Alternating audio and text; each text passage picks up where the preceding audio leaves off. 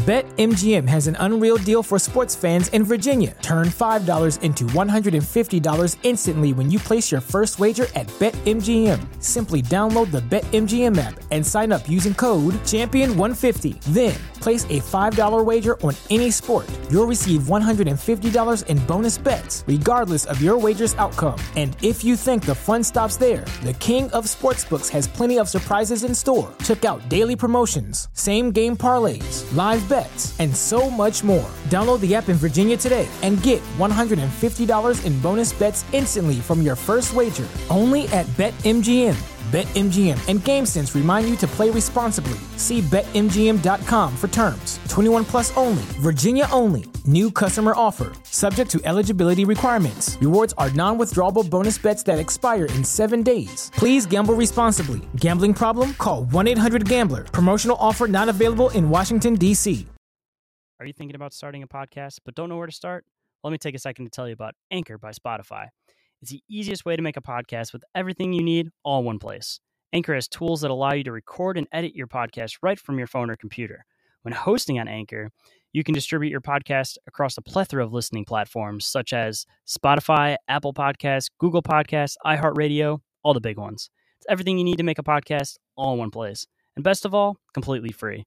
If you're thinking about starting a podcast, do yourself a favor and check out Anchor.fm or download the app to get started. Hey everyone, if you're enjoying Inquiries of Our Reality, I'd really appreciate it if you could drop a review or a rating and I'll give you a shout out on the show. While you're at it, come join the Telegram group and follow the show on Instagram and across social media. If you'd like to support the show, check me out over on Patreon for early access to Inquiries of Our Reality and Big Dumb Inquiries, which is the Swapcast show I co-host with Kyle Rainey of the Big Dumb Podcast. If you'd like to pick up some merch, come check out the merch store. If you want to help me out to upgrade my equipment and pump out even more awesome content for you guys, come donate over on Anchor or Ko-fi. And last but not least, if anyone is interested in being a guest on the show, sponsoring the show, has a topic they want covered, or you feel you have something to contribute to the show, send me an email at inquiriesofourrealitypodcast@outlook.com. All the links I mentioned are in the show description. Just tap or click the Linktree link to be directed. Thanks, everyone. I appreciate you, and I couldn't be doing this without you. Now enjoy the show.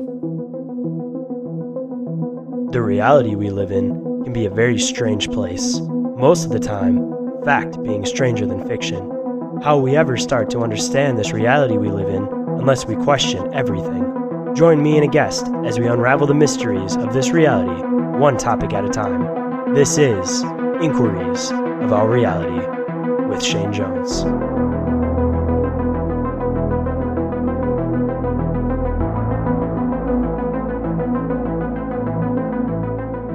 Hello, everyone, and welcome to the now 16th episode of Inquiries of Our Reality. Today I have a very special guest from Hawaii. His name is Leumas Matua, and he is the host of the Chant It Down podcast. How you doing today, man? Hey, good. Thanks for having me on. So I guess good spot to start before we get into the conversation. Why don't you tell people about your show and what you do? Okay, yeah. Well, I am the host of Chant It Down podcast, or Chant It Down radio, as I call it. I've been doing it for 9 years, and it is a show into the truth.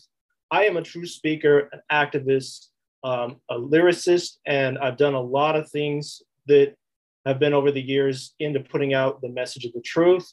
Actually, since 1999, and 2013 was the year I started the podcast. But I also am a truth philosopher, and I go into all the subjects out there pretty much. And I've been doing this a long time to help humanity understand the world that they live in.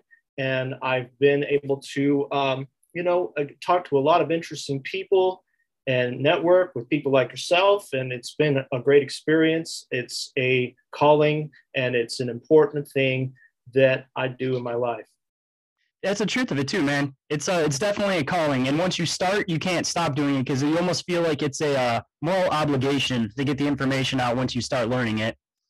Absolutely. It is. And the events that have happened in my life that at least have shown me that if I didn't speak this truth, because all this came to me, I didn't go looking for it, that I would be doing the wrong thing, like living my life in vain. So it was important for me to do this, because if I didn't do this, why did all this information come my way? So that's why I'm doing it. And I'm sure that's similar reasons for you.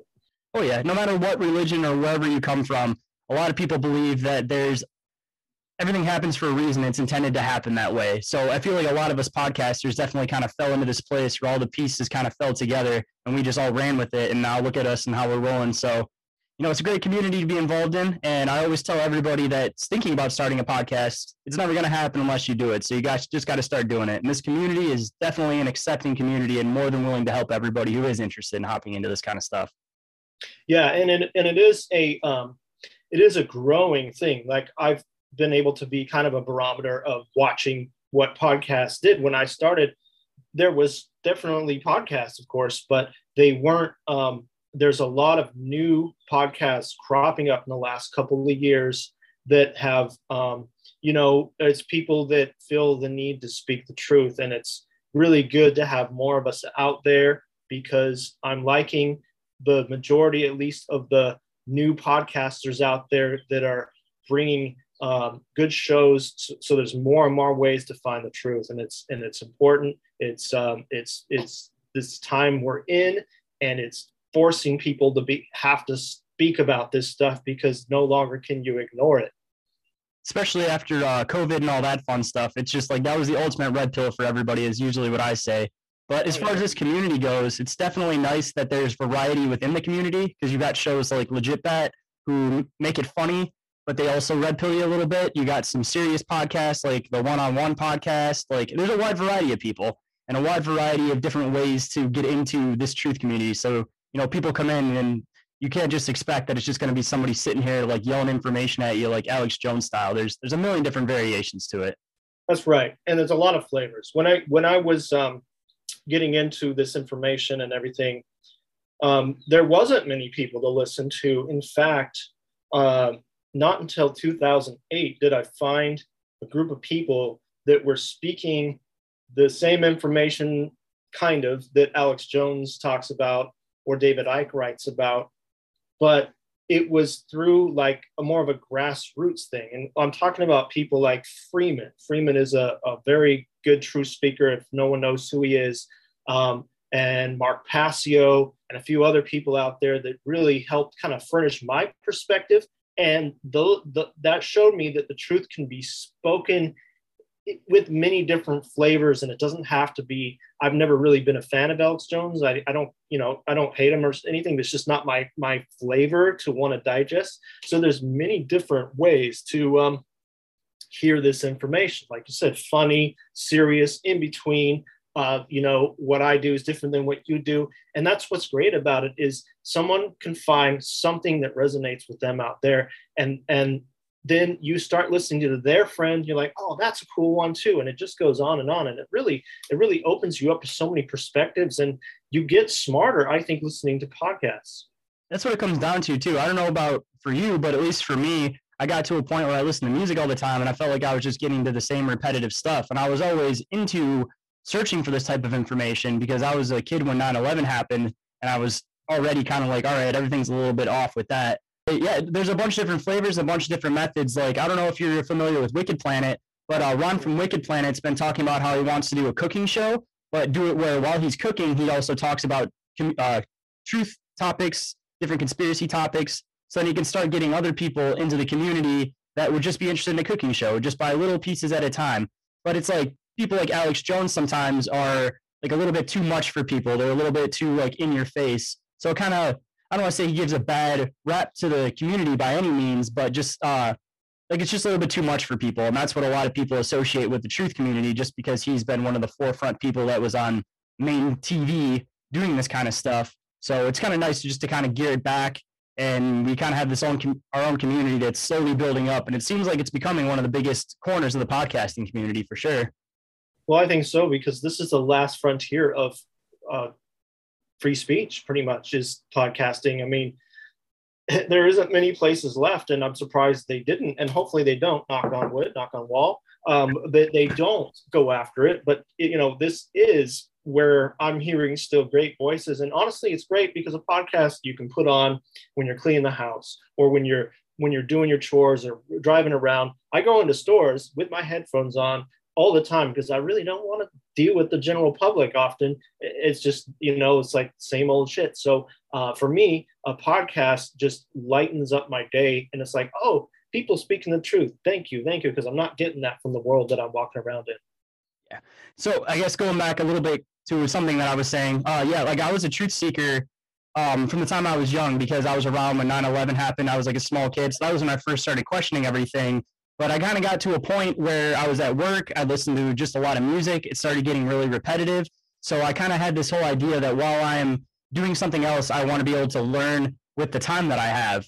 So that's when I still listen to music here and there, but I definitely listen to podcasts more than anything. And I kind of feel like I waste my day if I don't listen to at least a podcast or a lecture or an audio book, just something, because, while you're working an 8-hour a day job and you're just doing manual labor or something like that, it's definitely gives you a different perspective where you feel like your day is different instead of just listening to the same music constantly. At least you get to learn new information. You got to get to keep up with everything that's going on. Yeah, that's good. Yes, it's good. One thing about my show that a lot of people kind of laugh about nowadays is because when I started, I joined Blog Talk Radio. So I called my show Chan It Down Radio. So to me, it was a radio show, but yes, it's a podcast, but I still by habit call it Chan It Down Radio. But well, it doesn't really matter. It's one and the same, interchangeable, but it's kind of funny because it's like the name you used to listen to, shows like, say, maybe what's that one with George Norrie? Something like that. That was called a radio show, but now it's called a podcast. So, but either way, it's great because a podcast is portable and you can have it on your device and move around and do whatever you're doing and listen to the truth and digest things that you wouldn't get any other way. And then at least you can pause it. You can continue listening to it later, where like radio shows, you're kind of stuck listening to it right when it happens. But I mean, most of these guys that are doing radio talk shows, it seems like they're still doing the radio talk show, but they're also uploading it into a podcast form. So the whole means is starting to switch over, where even all these very famous radio hosts that were on big channels or on Sirius Radio, all that, they're also slowly starting to come into podcasting, because it seems like it's the biggest growing community as far as talk shows goes. So it'd almost be a dumb thing not to hop on it, because nobody wants to sit and listen to the radio station and have to, go do something, miss a part, come back, not quite know what's happening, have to sit and listen for a second, kind of get a feel for back where you're at, and then jump back into it. At least now you can pause it, you can do whatever you want, you can listen to it in your own free time. It's definitely a nice form of media, and I appreciate it more so than any other form of media, because I feel like it's just very authentic, where a lot of podcasters don't even do editing on their audio afterwards because they just want it to sound like it's somebody sitting right in front of you having a conversation. But because of that, it's extremely uncentralized. So it's like the information you get, that it's not being backed by somebody else, pulling the strings. Anything that we're saying is our honest opinion, and there's no other motives to it other than the fact that we're just trying to get information out that we deem is something that people need to hear. Yeah, it's raw like that. And it's kind of nice to hear a conversation. There's many times where I've heard a conversation. I'm like, I wish I was there. I'd tell them this too. And, and that's inspiring in itself. And I think a lot of people like that. It's nice to have interaction. So the only thing that differs from what I do now and when I started is I did have callers on my show, where nowadays I don't. I just record and upload. But there's advantages to that. And so that's why some people, I think, do live streams too, because you can get all the chat at least. See, I know Hollow Sky does that. If you've ever heard of their podcast, they do something called the Hollow Phone, and they do call-in episodes where they do live, and then they end up posting it later on. So it's still in that form of media, but they still do it as a live show, so that at least there's more interaction from the people and they can experience it. And then, if you didn't get a chance to do that right then, you can still listen to it later on and still kind of get the same feel. Very cool. But I guess so we can kind of get into some fun conversation here. I heard that you recently went to Egypt. I would love to hear about it. Okay, yeah. So I recently went to Egypt. I'm a world traveler. I've always been curious about the world. And so I decided to go to Egypt because it's been on my bucket list, and I'm not, jabbed. So a place where I could go without worries. I mean, you had to test to get there, yeah, but you didn't have to, get the arm spear. So anyway, I went there just in April, and I got to check out all the sites that I've been thinking about for a long time. I've been able to go other spots, other megalithic places in the world. And that's my main interest in going to a lot of these sites in the world, is to check out the megalithic sites. Because if you talk to a lot of people in any place, whether it's Machu Picchu or Mexico or Egypt or Easter Island or whatever, they're going to tell you the history of that place, but they're not going to connect the dots into a bigger world, that realizing that all these ancient sites were built in a time period that was long ago, and the cultures that are there added to them. And so that would be the case with Egypt. So although I really am interested in Egyptian culture, my biggest interest is looking at the this time in the world, which I would believe is pre-Diluvian, before the flood, before the different cataclysms that happen on this planet that would wiped out humanity for the most part. There was an advanced, highly technological civilization on this world. We don't know exactly what it was, but there's no way that these cultures, such as the Egyptians, could have carved these stones and moved them with copper chisels and pulleys and ropes. It's just completely ridiculous to think that. But the problem is academia tells people that, and people look up to academia as the almighty thing, so they will just believe it. But really digging deeper into it, you realize that these sites, such as the Great Pyramids of Giza, there's no fucking way that they could have put this thing together. We couldn't even do it today. And it's mind-blowing. So it's important to go to these places if you can, because you get the feeling when you're there. You look up at this giant pyramid. You're looking at so many millions of blocks stacked together. I mean, the Great Pyramid is not 4-sided, it's actually 8-sided. And there's just no way that you could do that with even today's technology. So what we're looking at is a older, more technologically advanced, more they had tools. I've seen drill holes in stones, some kind of drill saw marks. So they actually had tools. I'm not saying it was aliens, but maybe they got this advanced knowledge from something off world, and it's very possible. But looking at these places has always been a fascination with me. So I went to Egypt with that in mind. Of course, my wife went. We had other things going on too.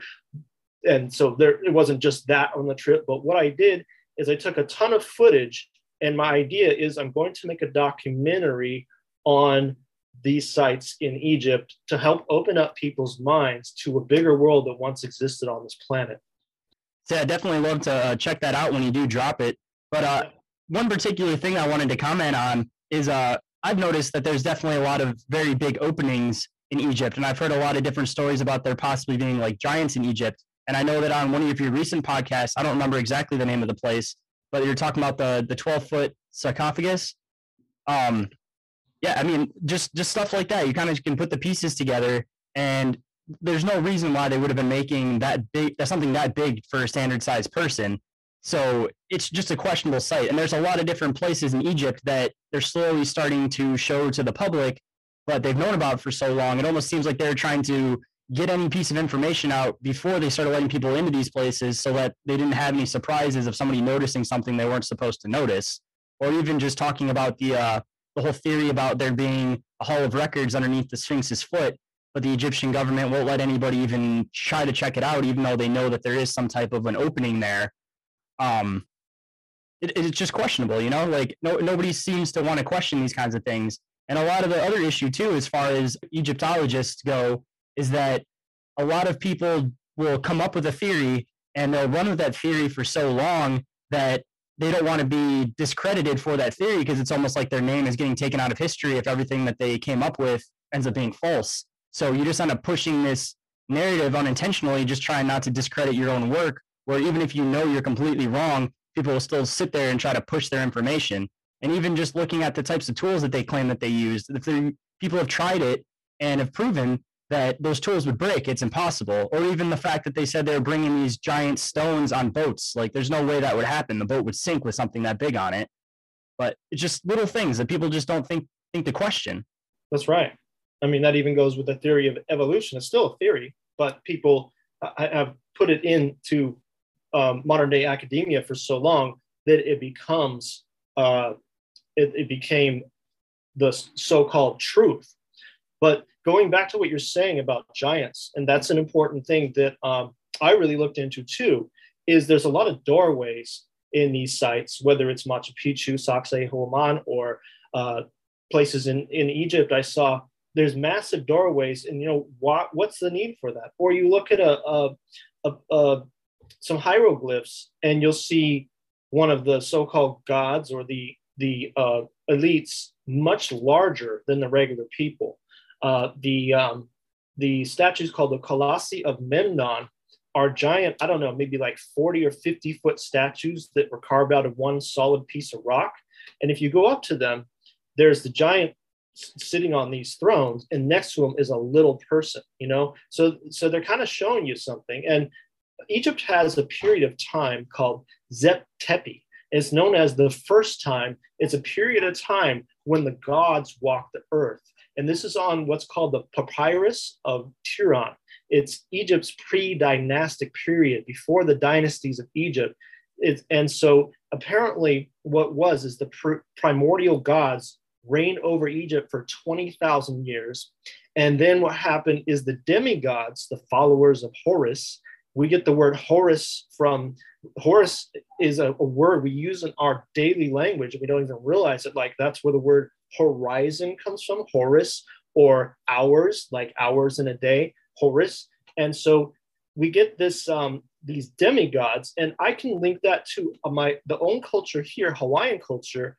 Hawaiians had demigods too, and they acted as if they were real people, and generally they were possibly bigger. So so we had the primordial gods in Egypt for 20,000 years, then the demigods, the followers of Horus, and then you have the regular mortal humans. And so this pre-dynastic period is what we're talking about here. It's a time when possibly giants walked the earth. I mean, it says in the Bible, it talks about giants, and you can connect this with so many things. So if, a lot of people have a hard time believing in this kind of stuff. I mean, not in this community, but in the regular world, because, well, we would know about it, right? They would have told us. But the thing is like, our world's been cleansed. It's been sanitized, or you could say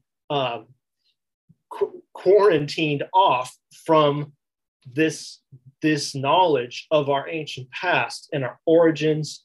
And so you can connect this to so many other cultures, the Sumerians, especially the Anunnaki gods, the Mahabharata, and another text I can't think of, not the Bhagavad Gita, but texts in India. The oldest writings in the world are telling us things, and why would they waste it on myth? I mean, they had a way of telling us things in these things, whether these texts, whether it was so they could teach their people, whether it was kind of poetic or like kind of like a song almost. But there's no reason why they would waste writing when most people didn't even write on giants and gods and things. So it's speculated that these gods walked the earth till about 1000 BC. And then for some reason or another, they left. And with that is a whole set of history that's been quarantined. Actually, I hate saying that word now, but you know what I'm saying. It's been sanitized from our entire existence. So we just think that we evolved from some apes and that we're just some matter that came together that mechanically just somehow made life. It's absurd when you think about it. And I did a show recently, a 2-part series, Where Did Humans Come From? And that gets into that a whole lot. But just not to get off too much topic, these giants, as you mentioned, is an important thing that is showing us that the earth was was populated by possibly many different beings, as you can get into other people's research about elongated skulls, about the different gods that they describe with red hair. It goes on and on. But what you're saying is definitely this earth was much more than any of us knows about. Talking about what you said too, they reference it in the Book of Enoch too. That's another thing that they pulled out from religious texts, but all of that talks about like giants and creating Nephilim. And then even you go back to the Sumerians, the Epic of Gilgamesh, the way that they described Gilgamesh, he would have been a giant, and they reference the Great Flood within that too. So it's another thing that's like, they weren't just taking the time just to write some fantasy story. Even if it was partly fantasy, they're trying to put facts in it, I feel, to be able to be remembered later on. And it just kind of got translated farther on as people started viewing it as a story. And even in the early 1900s, there used to be a lot of giant skeletons found. And then the Smithsonian pretty much got rid of any of it, where nobody can find any of it. But if you look on, there's a website I like to use, it's called Chronicling America. You can find all these old newspaper articles that go back to 1901 or something like that. And you find a bunch of different stuff, a bunch of different archaeologists finding giant skeletons. But it's all just been hidden from the mainstream because it's one of those things that I feel that there's a bunch of different variations of an animal, and we weren't any different. And we just happen to be the best adapted version of that animal. So all these other variations of humans probably just died off over the years. Or another possibility that I like to look into is the fact that possibly that missing link in the DNA where we went from primates to more human-like could even be something like Anunnaki DNA. And they just kind of use Anunnaki as like a basic term, but I feel like a lot of these different ancient cultures just had different words for the same thing, and we're looking at them like they're all these different things, but realistically they could all be the same thing. Like I usually like to look into the fact that I feel like angels may have actually been Anunnaki that they just gave a different name to, because the way that they describe them, they're big human-like creatures with wings, which that would be what the depictions of the Anunnaki are. So, I mean, it's a close relation, and it's just nobody really sits there long enough to start putting the information together. And a lot of people, when they start getting into this stuff, they kind of start feeling like they're a little bit crazy, so to speak. So they stop wanting to dig into the information because they don't want to be shunned by everybody else in their community. And especially in the archaeologist community, as soon as somebody starts talking out about this kind of stuff, they get blacklisted from the rest of the community. So it's almost like a scary thing that you spend all this time and effort to get your degrees and all that. And all it takes is you start talking about the wrong topic or getting into the wrong topic, and you can be completely discredited for everything you work to do, even though you have solid evidence and fact of these things actually existing at one point. Yeah, you're right. You're right. They blacklist people. They think you're absurd because the almighty academia, which was funded by the Rockefellers, by the way, the whole entire school system is all we're supposed to know. And back to what you were saying too about it's the same story told in different cultures. One that's been popping up lately a lot in my personal life, I don't know why, but is the Zulu legend of the two brothers. They were Wawani and Mapanku. And what they were was these beings who supposedly came here in the moon. They emptied out the moon, stole it from a fire dragon, and brought it near the earth where it is now, which supposedly tilted the earth to its 23 degrees axis. So that would have caused a cataclysm. And so there's a lot of stories about also across the world, the moon coming into our existence. And these people, these brothers, you could definitely compare to Enki and Enlil. They apparently had scaly skin. And so they rolled this moon, which is not really what we think it is, across the universe and created a disaster. And that's why you have possibly a whole mess of planets in our solar system. Even you could maybe say the asteroid belt could be from that. I don't know. Or that's why Saturn's on its side, but something disrupted our universe long ago. And apparently in the Zulu legend, there used to be a canopy of water around the earth, and there were no seasons because the earth was straight up on its axis, and it just constantly kind of misted all day. But when these two brothers came in with this moon, it broke the water canopy, and that's what created the Great Flood, because it fell to the earth. And also another thing that's interesting about that too is they say in the legends that there was no glare from the sun. And if you think about people on the earth, animals don't shy from the sun like that. They don't squint in the sun. Only humans do that. So something happened to where we're not adapted, and that could be from our ancient origins, because I do believe that part of us are part of these quote unquote gods. And if you look into the work of Lloyd Pye, he's a great person to look into, because he propagates the theory that the Anunnakis, these beings, came here, saw a more primitive human, which could have been, actually, may sound kind of crazy, Bigfoot, and they put the genes together to make a slave race.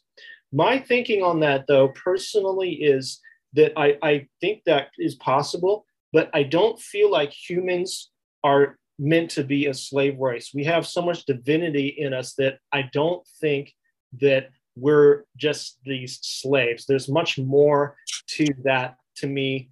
And maybe it's because we're maybe 2/3 Anunnaki. We're more God than being on Earth. But we're definitely the only species on Earth that's not adapted to it. Yeah, that is very true. And we just pulled away from nature the farther we get along with it too, where every animal, for example, knows when it's going to rain, but people lost that ability. So because we got so used to looking up weather maps and all that kind of stuff. And it's just been a large pull away from nature. But I feel like because of that, the powers that be, whoever they may be, are doing it intentionally, because then you have to resort on a higher power in order to take care of yourself.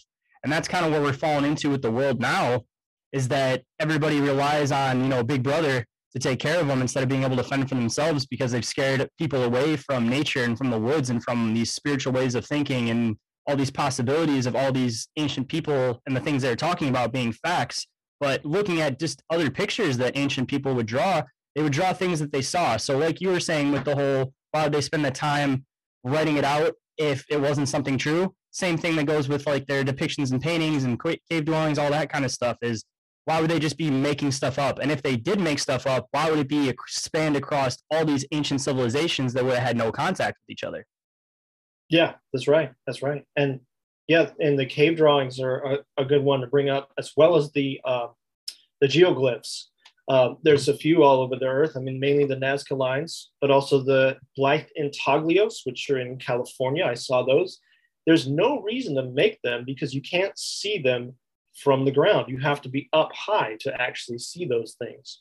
And another thing is, I've done a road trip a few years ago. I did a show on it about the Southwest deserts in the United States, and I went to different places where Native Americans had drawn not humans, but completely different looking creatures on the wall. And okay, I'll buy maybe that they did take psychedelics and they decided to draw these things, I suppose. But I feel like something happened there, because these are places with no water. There's no reason for someone to go there and do that in that specific spot. And why right there, where there's no water even near there? So I feel like there was something to that to give them the idea to want to draw these crazy looking creatures or beings or whatever they are on these walls. See, I think it's definitely a possibility too, that like we were talking back to earlier, that there's just a bunch of different races of possibly different things that did or didn't inhabit the earth. And just things died out over time. Things kind of found their own subsections in earth. So I'm a firm believer in like Hollow Earth as being a possibility. So I feel like there's a possibility that a lot of these different races may have went underground during these cataclysms that happened, and they just adapted to be underground. Because according to, what was it, the Egyptian priest, when you go into like the Atlantis legends, they say that there was 7 great cataclysms that restarted humanity, and there's supposed to be three hall of records hidden somewhere in the world. And like my belief on it is, one, I think one's underneath the Sphinx's foot. 2, one was the Library of Alexandria, which I don't think it actually got destroyed. I think it all got moved into the Vatican, if I'm being honest with you. And then there still must be a 3rd one out there. But my belief on it is that there's a possibility that these like elitists or reptilians, as people call them, may have found that. And that's why they have all this weird knowledge that nobody seems to know about, like worshiping Saturn and all these other different things. Yeah, it's just, I feel like there's just a lot of information out there that is set in stone fact, and then we just can't get access to it. And that's why the Egyptian government's so adamant about keeping what's underneath the Sphinx's foot a secret, because they've let everybody explore every possible area of all these different areas, but they, for whatever reason, won't let anybody check that out. And I feel like there's definitely a lot more hidden in the desert around the pyramids, because I was reading something recently that said that they believe that that was the cradle of life, where that whole entire desert at one point was just full of life. So considering how much stuff we're still finding in the sand, I think that there's a lot of human history hidden beneath the sand in that area. And it may be a long time before we discover it, but maybe that's a good spot to start being able to set a lot of these things in stone.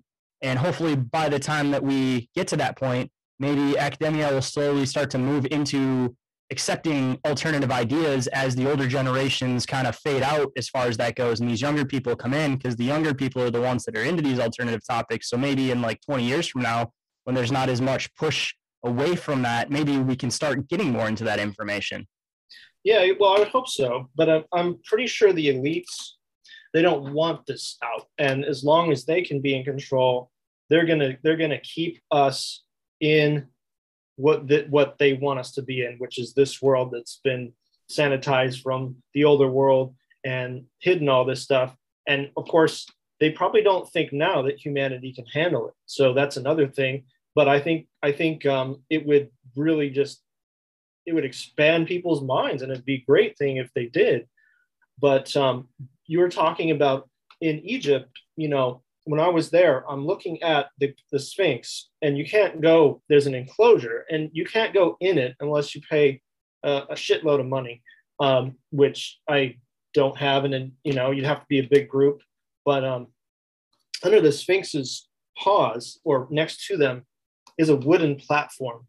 It doesn't need to be there, but I think it's covering an opening to underneath the Sphinx's paw or paws. And there's also an opening on the backside of the Sphinx too.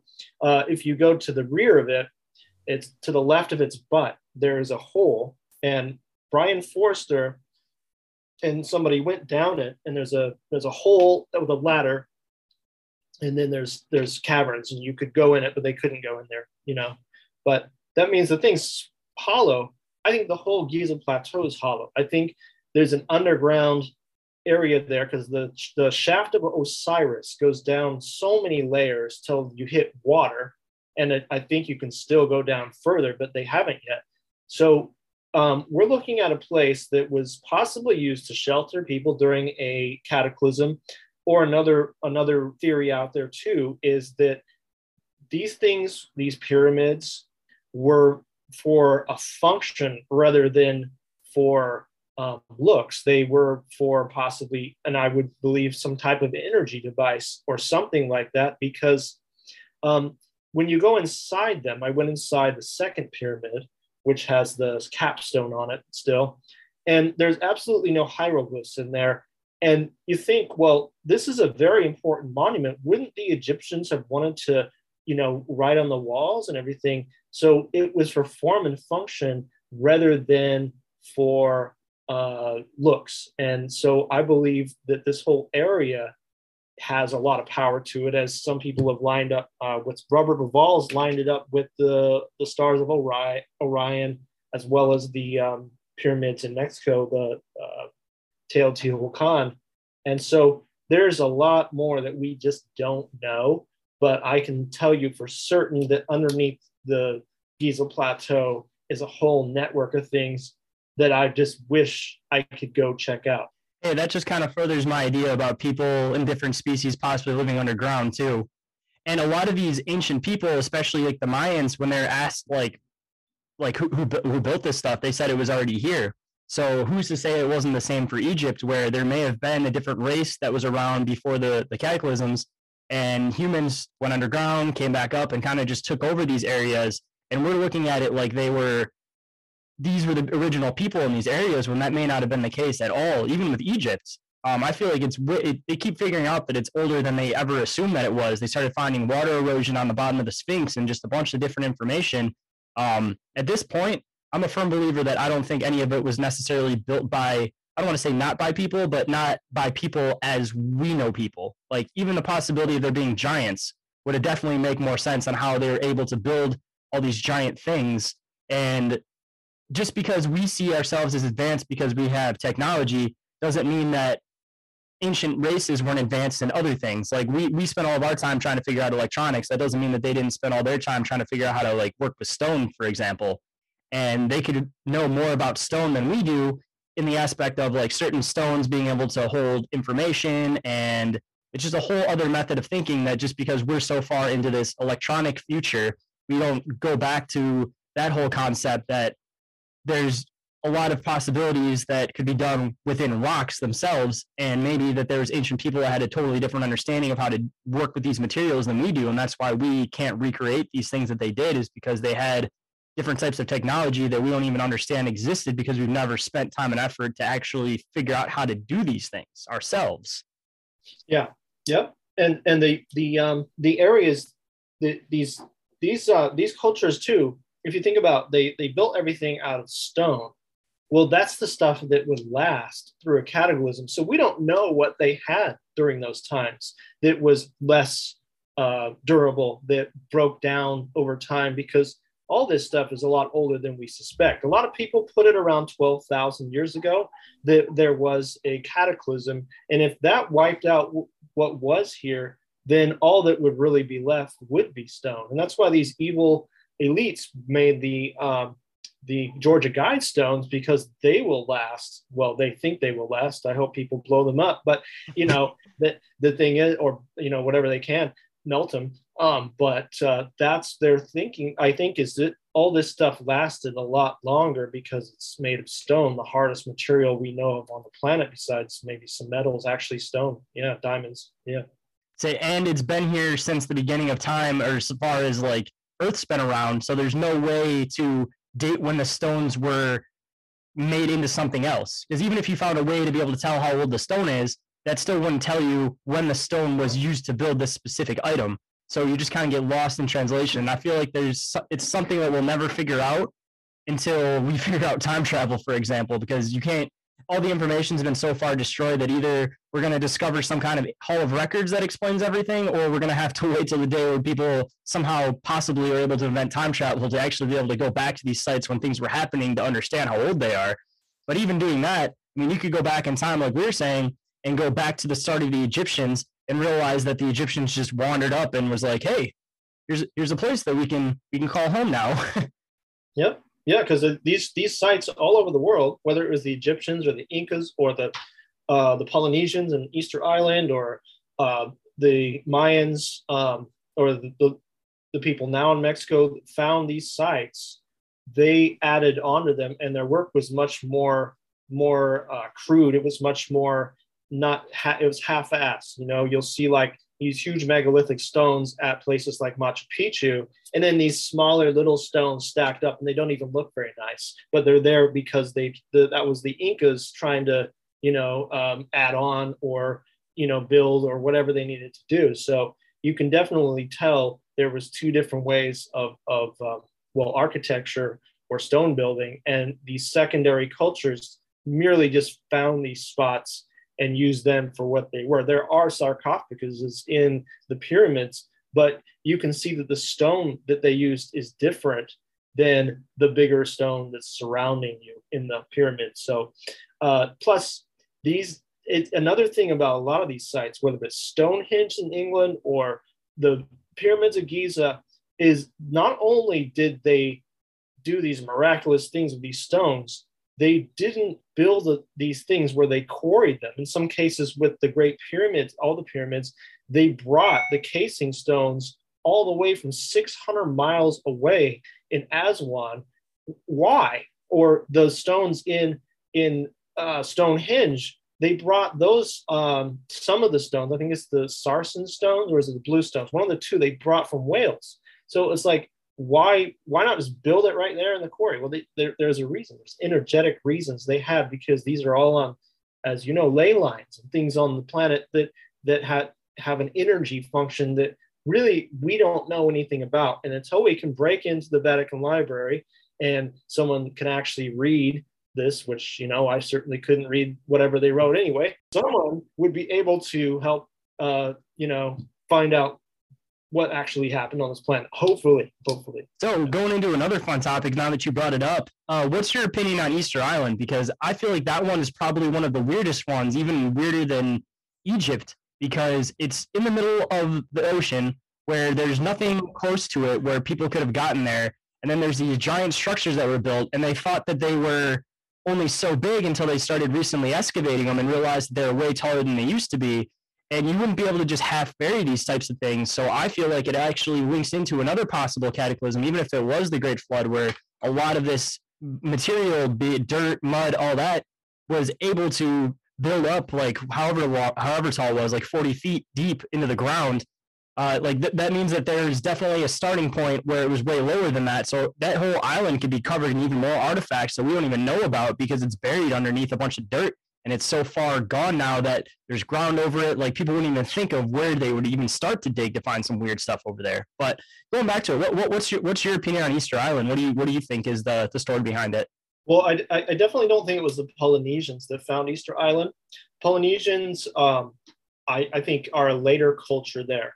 Why I think that too is because, well, they don't know how they got there, these statues, but also, if you just look at the statues, those aren't Polynesians. I have a little bit of Polynesian in my family, and I can say that just even though I look like a white guy. But anyway, my mother's British. So what can I do? So, but their ears are different too. Their ears and their noses are different than Polynesians. So anyway, that's one thing. The statues don't look like Polynesian people. And another thing is you also will find, I think I have not been there, but some more crude, like copycat stuff that the Polynesians tried to do, which was nowhere near as good and perfect as these other stones. It's really a weird place because it's so isolated and it's a very small island. I mean, I live on an island that's quite a bit bigger than Easter Island, I believe. It's a weird place because why there? And we just don't know enough. But I feel like it had to do with some kind of trade route between there and South America.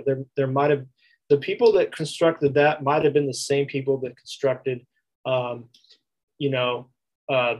Picchu and in Bolivia, Pumapunku and Tiwanaku and stuff, because they all kind of have some similarities if you kind of look at them.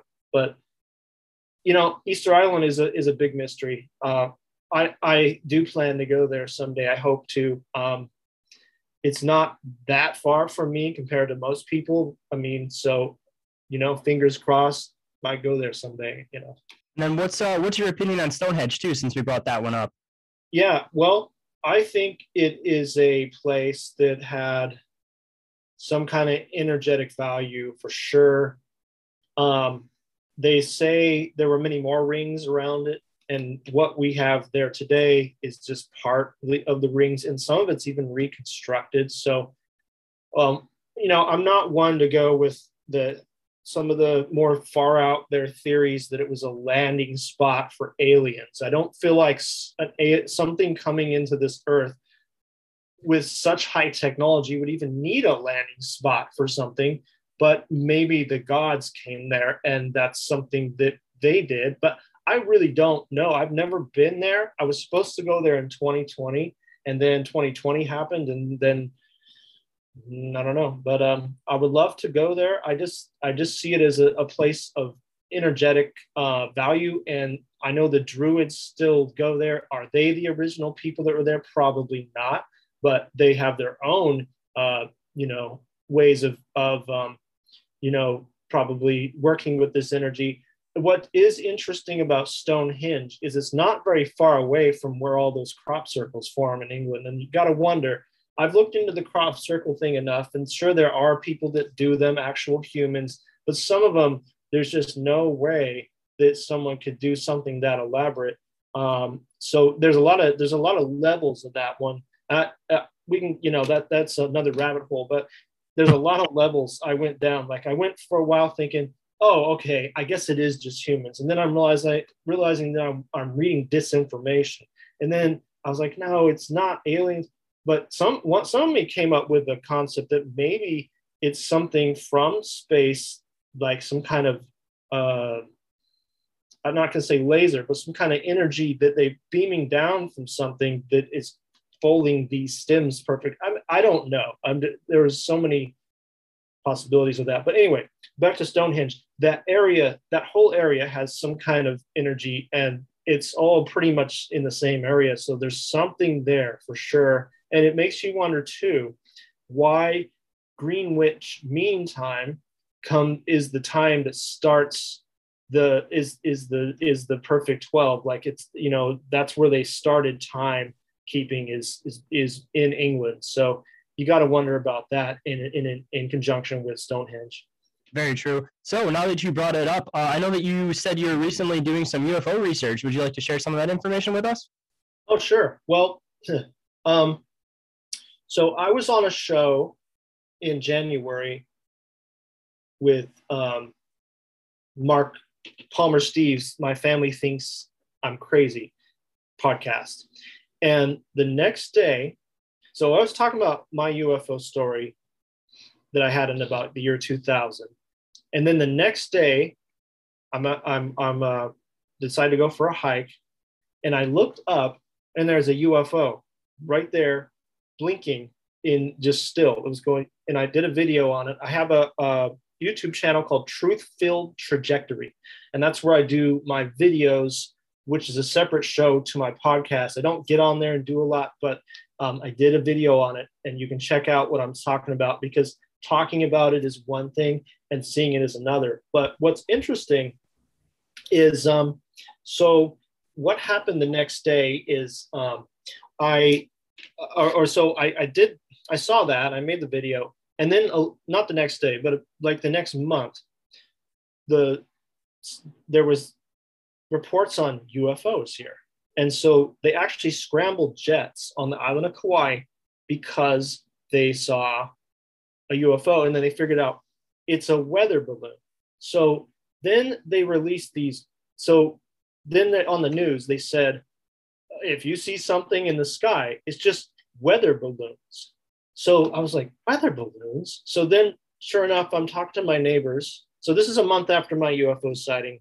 After that, I did that show. I'm talking to my neighbors. I'm looking up. I'm like, whoa, what the hell is that? And they're like, I don't know. So we start taking photos of it. And I got the highest powered camera that I own. And then I zoomed into it, and I still couldn't really tell what it was. So then I went online and looked at pictures of the weather balloons, and it actually was a weather balloon.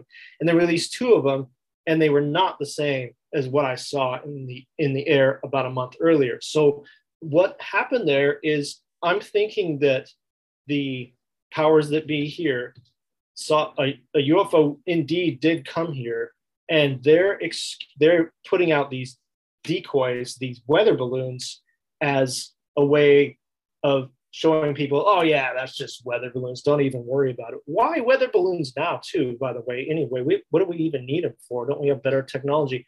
So so there was that, and that was kind of interesting. I figured, yeah, that's the cover up, the weather balloons. It's always that. Yeah, it always is, and it always has been, since Roswell, even weather balloons. So about, I don't know the timeline exactly now, but after that a ways, see, I bought these chairs. They are folding chairs. They're called gravity chairs, so you can lay all the way back and look at the stars. So I've been doing that with my wife. We've been looking up, and we've been seeing all kinds of crazy anomalies that couldn't be satellites. There's satellites, and then there's other things up there. But one night went for a walk, and we were kind of discouraged. This was still when COVID stuff was really still, there's so many, so much restrictions still here, especially in Hawaii, who just doesn't want to let it go. So we were feeling kind of discouraged. Like, are we ever going to, travel and get out of here? Well, we saw this star coming, or I thought, oh, it's a helicopter. Don't even think about it. And my wife was like, no, I don't think it is. I'm like, yeah, that's a helicopter. And then it got closer and closer. And the more we looked at it, it wasn't anything blinking. It was just this bright star moving. And it was a lot more It wasn't at star level at all. It was a lot more low. It was in our atmosphere. And we looked over at it, and as it passed over our heads, it expanded at us, like it acknowledged our presence. I got it on video, but a phone video at night sucks. But it happened. And so there was that. So then I went, this was probably about 2 weeks later, I went to California, and I was visiting some family that's over there. And I got up really early to get to my flight. And I looked up in the sky and I said, okay, well, that's probably not a plane, but I'm always looking at the sky. Like, is that a plane? Maybe it's just a plane coming, but it took forever and ever. So I finally pulled over in my rental car, got out, and I took video. And this thing was like maybe I don't know how to explain it. Maybe like a small city in the air, really small because it was far away, but it was just there. And it wasn't a plane, and things don't just hover and stay there.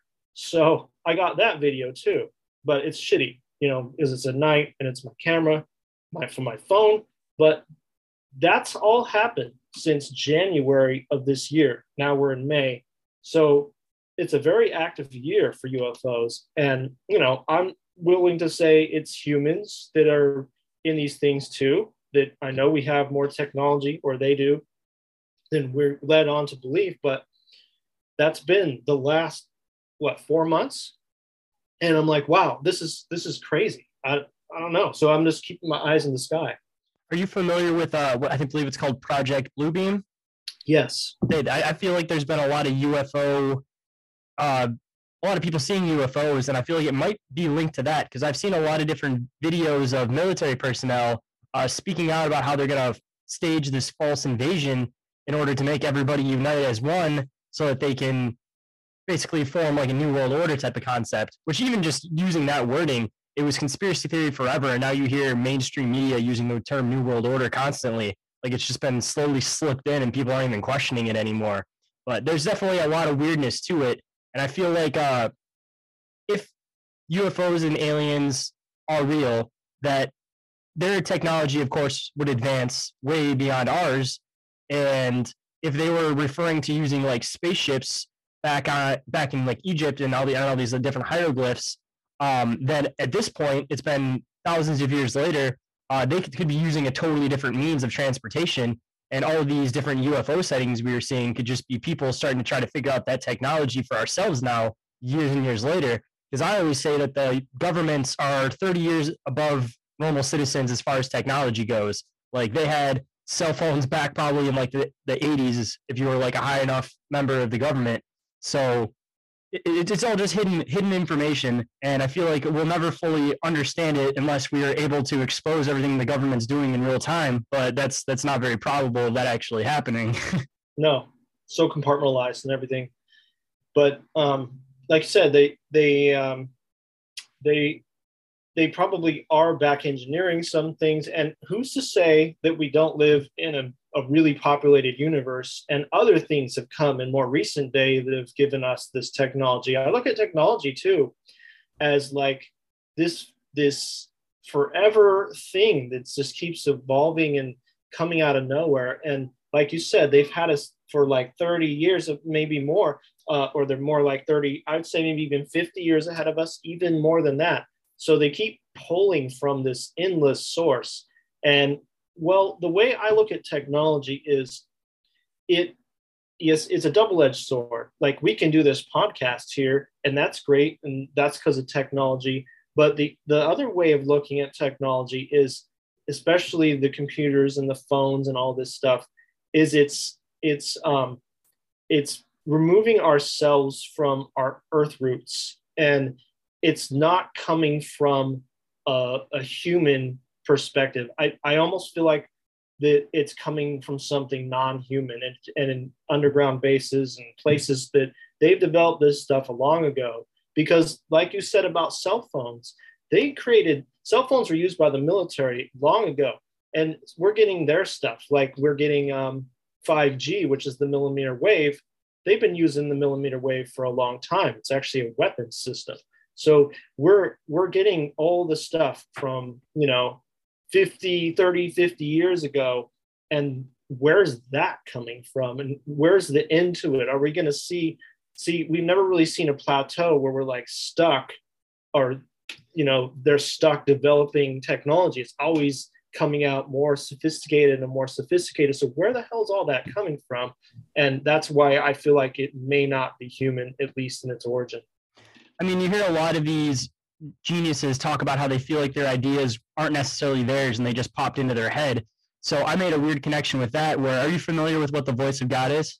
I've heard of that. Yeah. A piece of technology where you can pretty much like project a thought into somebody's head that they had patented back in, I think it was like the 1930s, if I'm not mistaken.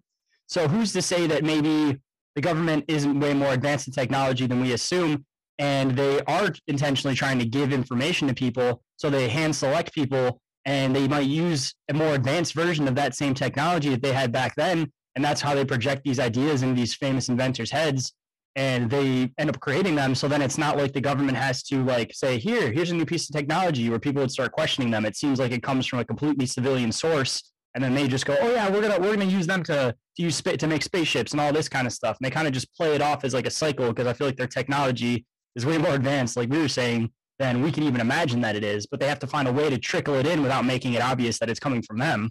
Yeah. Yep. And there's a lot of people that come out, like the guy from Apple, what was his name? Steve Jobs, and Bill Gates, and all these people supposedly invented these things in their garage. I think they're just frontmen that they used to bring out this technology. Maybe even Elon Musk is another example of that. But so I feel like they have these people. They're like, okay, you're going to be the guy that brings this out, and or Mark Zuckerberg, you're going to be the guy that brings out this app, because these people, they just sort of come out of nowhere. They're not people like you and me. They're people that just come out of completely nowhere. And I always get suspicious when people come out of completely nowhere, just like Barack Obama. People that just sort of became these people, and you're like, you really can't trace much of their origin. And it's like they're how often does that happen to anybody? It's like, I don't know anybody that's come from just regular people like you and me to becoming one of these people. These are selected people that I think that they have been bred to be these people in our society that are these inventors, or these people, maybe not Nikola Tesla, but a lot of these people of today are just their front men. That's what I believe. Very true. And I mean, even as far as I feel like there's definitely weather changing technology that they've been working on for a long time. And that's why the past couple of years we've had such weird weather. And I feel like that's way more advanced than we think it is.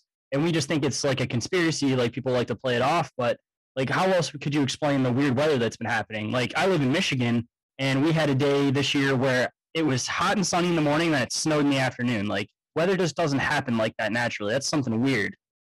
Yes, it is. And that, that's something that I can speak a lot on, because so one of the things that happened in my life, I've met two insiders by synchronicity. The second insider that I met was in 2008, randomly. And I've told this story on numerous podcasts and my own too, but it's okay. I was, so my ex was at a playground with my kids, and she was meeting these people, and she said, you got to meet this guy I met. He knows about chemtrails too. And so I'm thinking in my head back then, because I've known about chemtrails for, since 1998, I think. So I was thinking in my head, I'm going to go tell this guy probably a lot that he doesn't know. It's kind of my ego in my head thinking like, oh, well, I'm ready to tell this guy, excited to tell this guy. Well, it turns out I needed to come back to this guy's house and take notes. This guy was, and his wife they were both connected into what you call alphabet soup agencies. He was the son of a CIA scientist. And I just threw my phone for but anyway, so, and he told me, that these programs, there's many that they use, are the crown jewel of their works. It's what they're using for multiple things. So you talked about the weather. Well, the weather is a huge one because it's changing the climate, and it's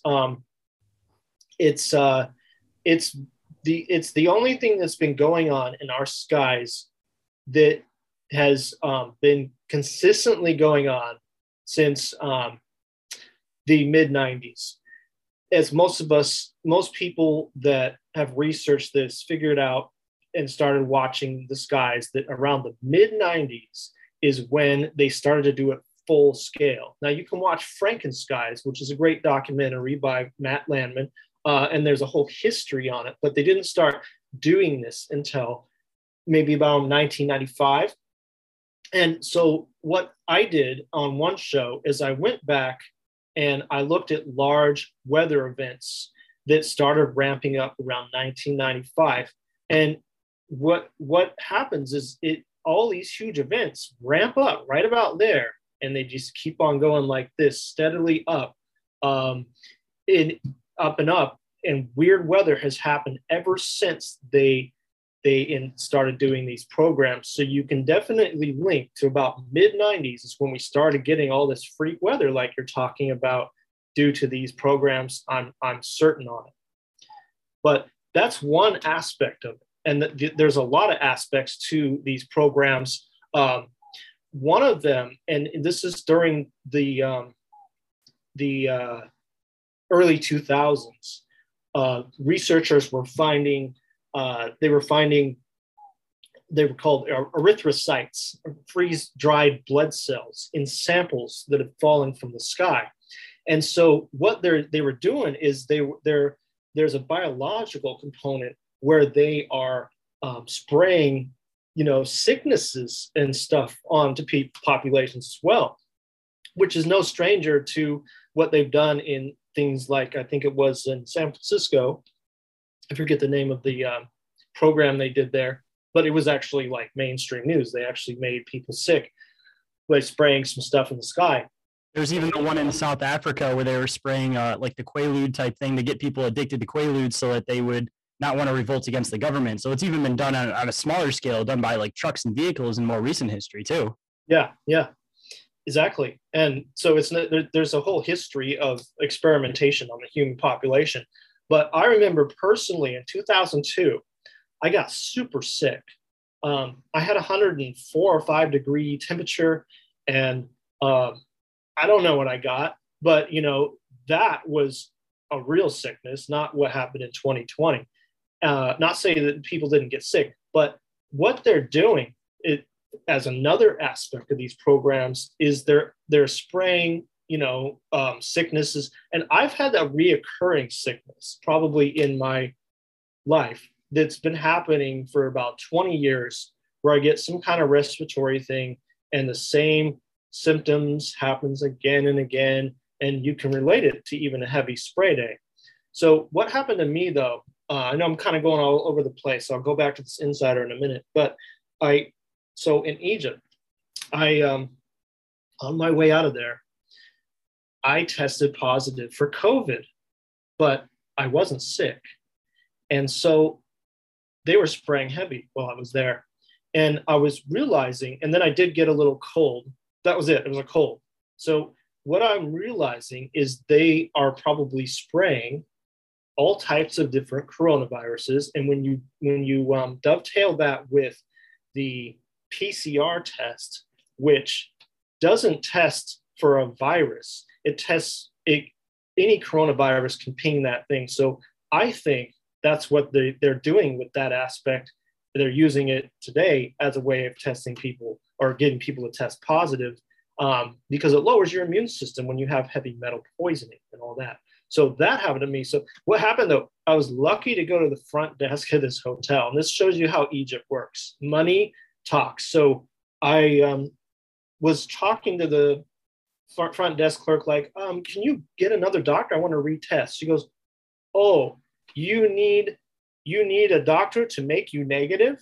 Like, so I paid $200 extra. A guy that wasn't dressed like a doctor, no mask, nothing, tested me, didn't even put it up my nose hardly. Good.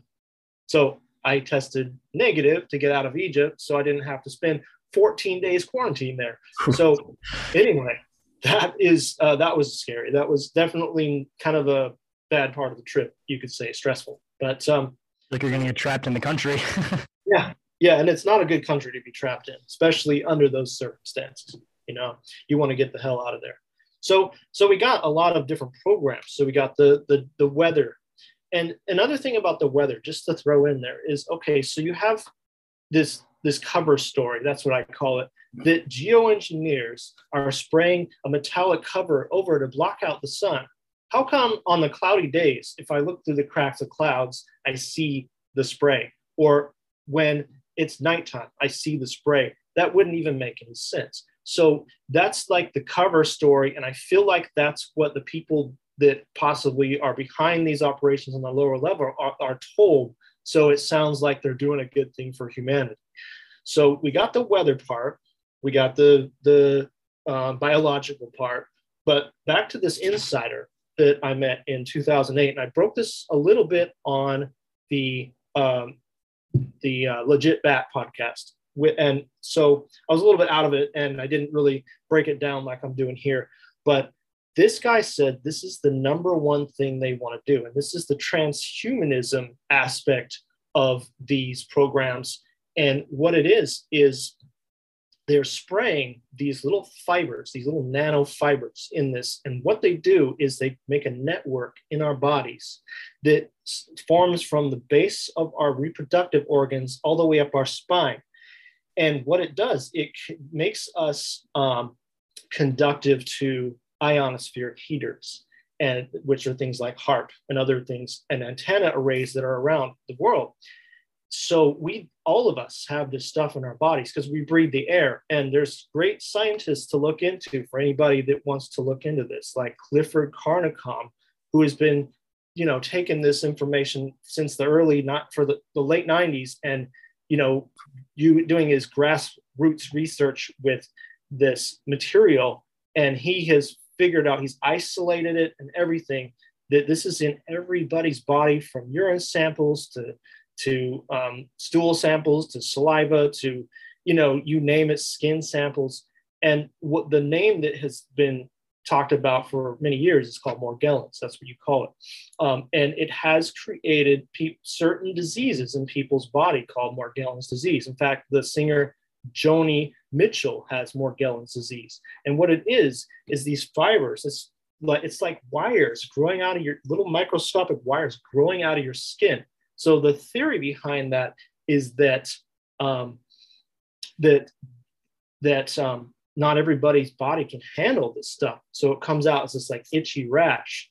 And now I know this sounds pretty discouraging and not very, very nice to hear about, but I have the best thing that I can go and talk about here in a second is the remedy to this. So, but all this stuff is in our body, and possibly, I've talked to some other experts on some shows. It could be a third strand of DNA they're creating, but also it could be the stuff they're putting in the what that could be a third strand. But anyway, it's changing people. And it makes you wonder, around 2020, when all this happened, why so few people resisted what was going on. It makes you wonder if all this is really working in our bodies, all this conductivity to these antenna arrays, because we're surrounded by antenna arrays, stuff for your phone, stuff from your TV to your computer to everything. So as long as we have the stuff on our bodies, we're kind of conductive to that. So here's the remedy, and here's the good news.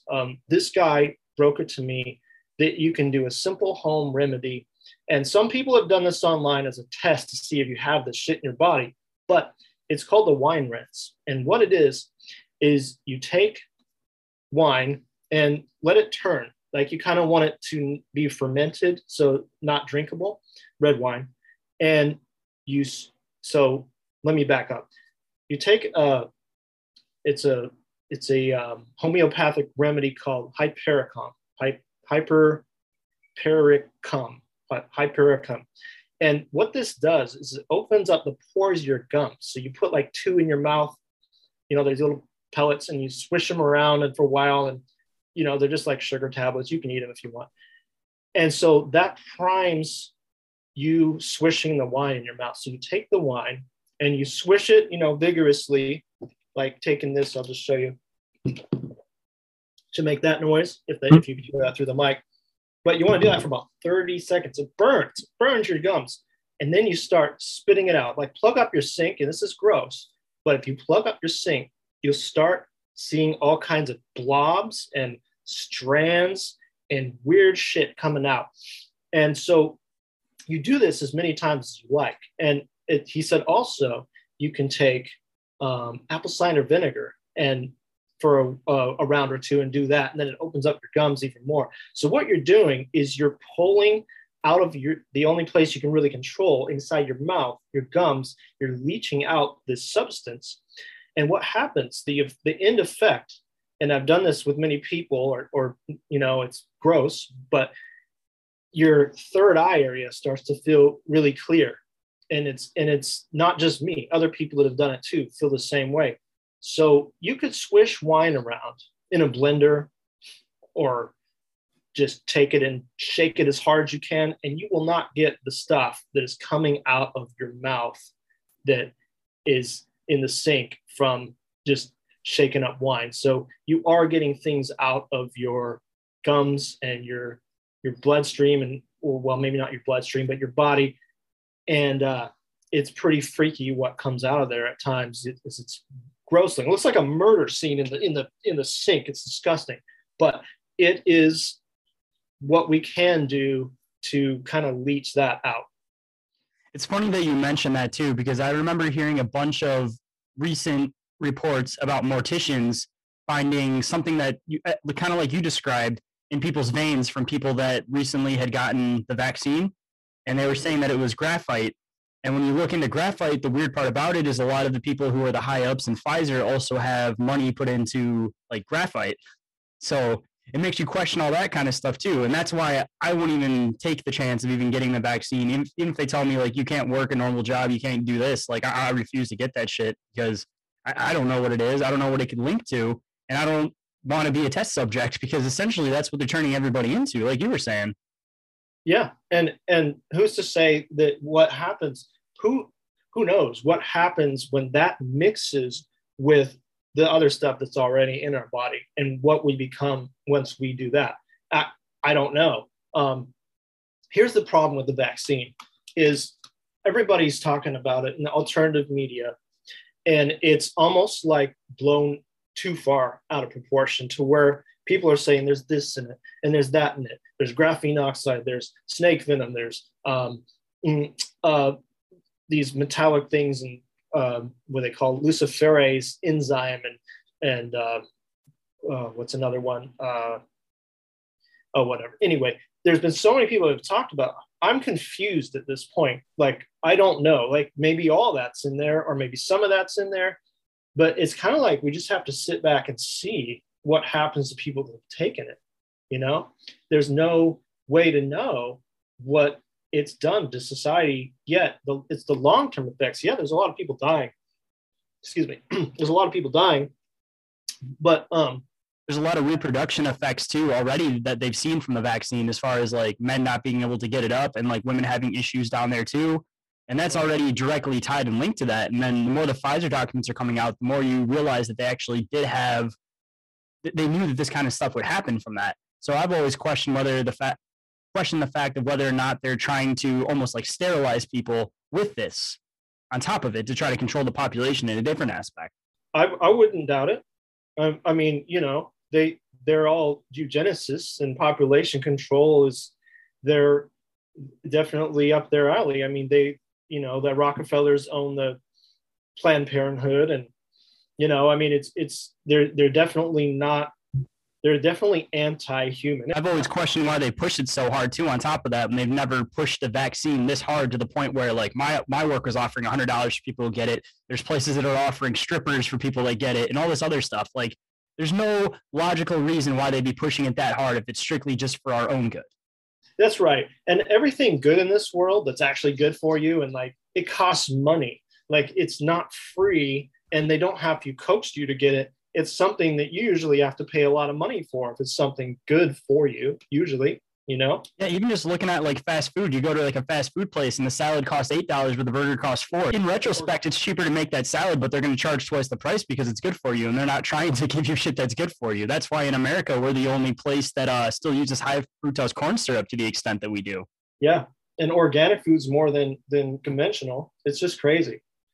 But yeah, and so we have this society now that's freaking flipped its lid over this. I mean, and then they're calling people names, dirty names. Like, well, what's an anti-vaxxer? It's an ad hominem attack on someone who is not wanting to take an experimental rush to market gene therapy. But you know, an anti-vaxxer is really a mix of people. I mean, you have people that have vaccine injured children, and they want to call you all these dirty names that really have no meaning that applies, such as vaccine hesitancy. Well, there's a lot of people that don't want some foreign substance in their body. And how can they think that those that are really anti-vaxxers haven't done research and homework? How can they just assume that we're just some dumb people like, yeah, I just don't like that? I mean, there's 100 different reasons why you would not want that in your body. They want to call us dirty names like conspiracy theorists. I mean, what is a conspiracy theorist? Well, it's someone who has looked at what was being said and suspects that there's misinformation or a lie at foot. A conspiracy theorist is just another word for a truth seeker, someone who has distrust with what authority is saying or doing and suspects a plot of some sort, and someone who speaks about things that regular people can't bear to look at, because if it were true, it will reveal a darkness that you are afraid to look at, or people are afraid, that would simply the population wouldn't be ready for. So they're calling us all these dirty names, but really these are actually aware people, and the smartest people I know on this planet are conspiracy theorists. You know, it's funny that you mentioned that too, because I have a doctor in my family. I don't want to drop any names, but he said pretty much half of the medical industry knows that it's bullshit. And he was pretty much forced to get it because if he didn't get it, he was going to have all of the hard work that he's done up to this point discouraged, and he's going to get thrown to the side and fired because he has to push this vaccine, even though he knows that it's bullshit. And he doesn't want to do it, and he feels morally wrong doing it, but he's afraid of losing his job because of it. And they're even going for the low-hanging fruit now. I don't know if you've seen any of the new studies that they do on anti-vaxxers, but they're trying to say that anti-vaxxers are people who have childhood trauma and this and that, and they have different mental illnesses. And I'll have to show you the clip afterwards, but they even had an article where they're almost sounding like they're trying to talk down to people like us, where there was a guy on there that was saying like, yeah, you got to understand how these vaccine hesitant anti-vaxxers are.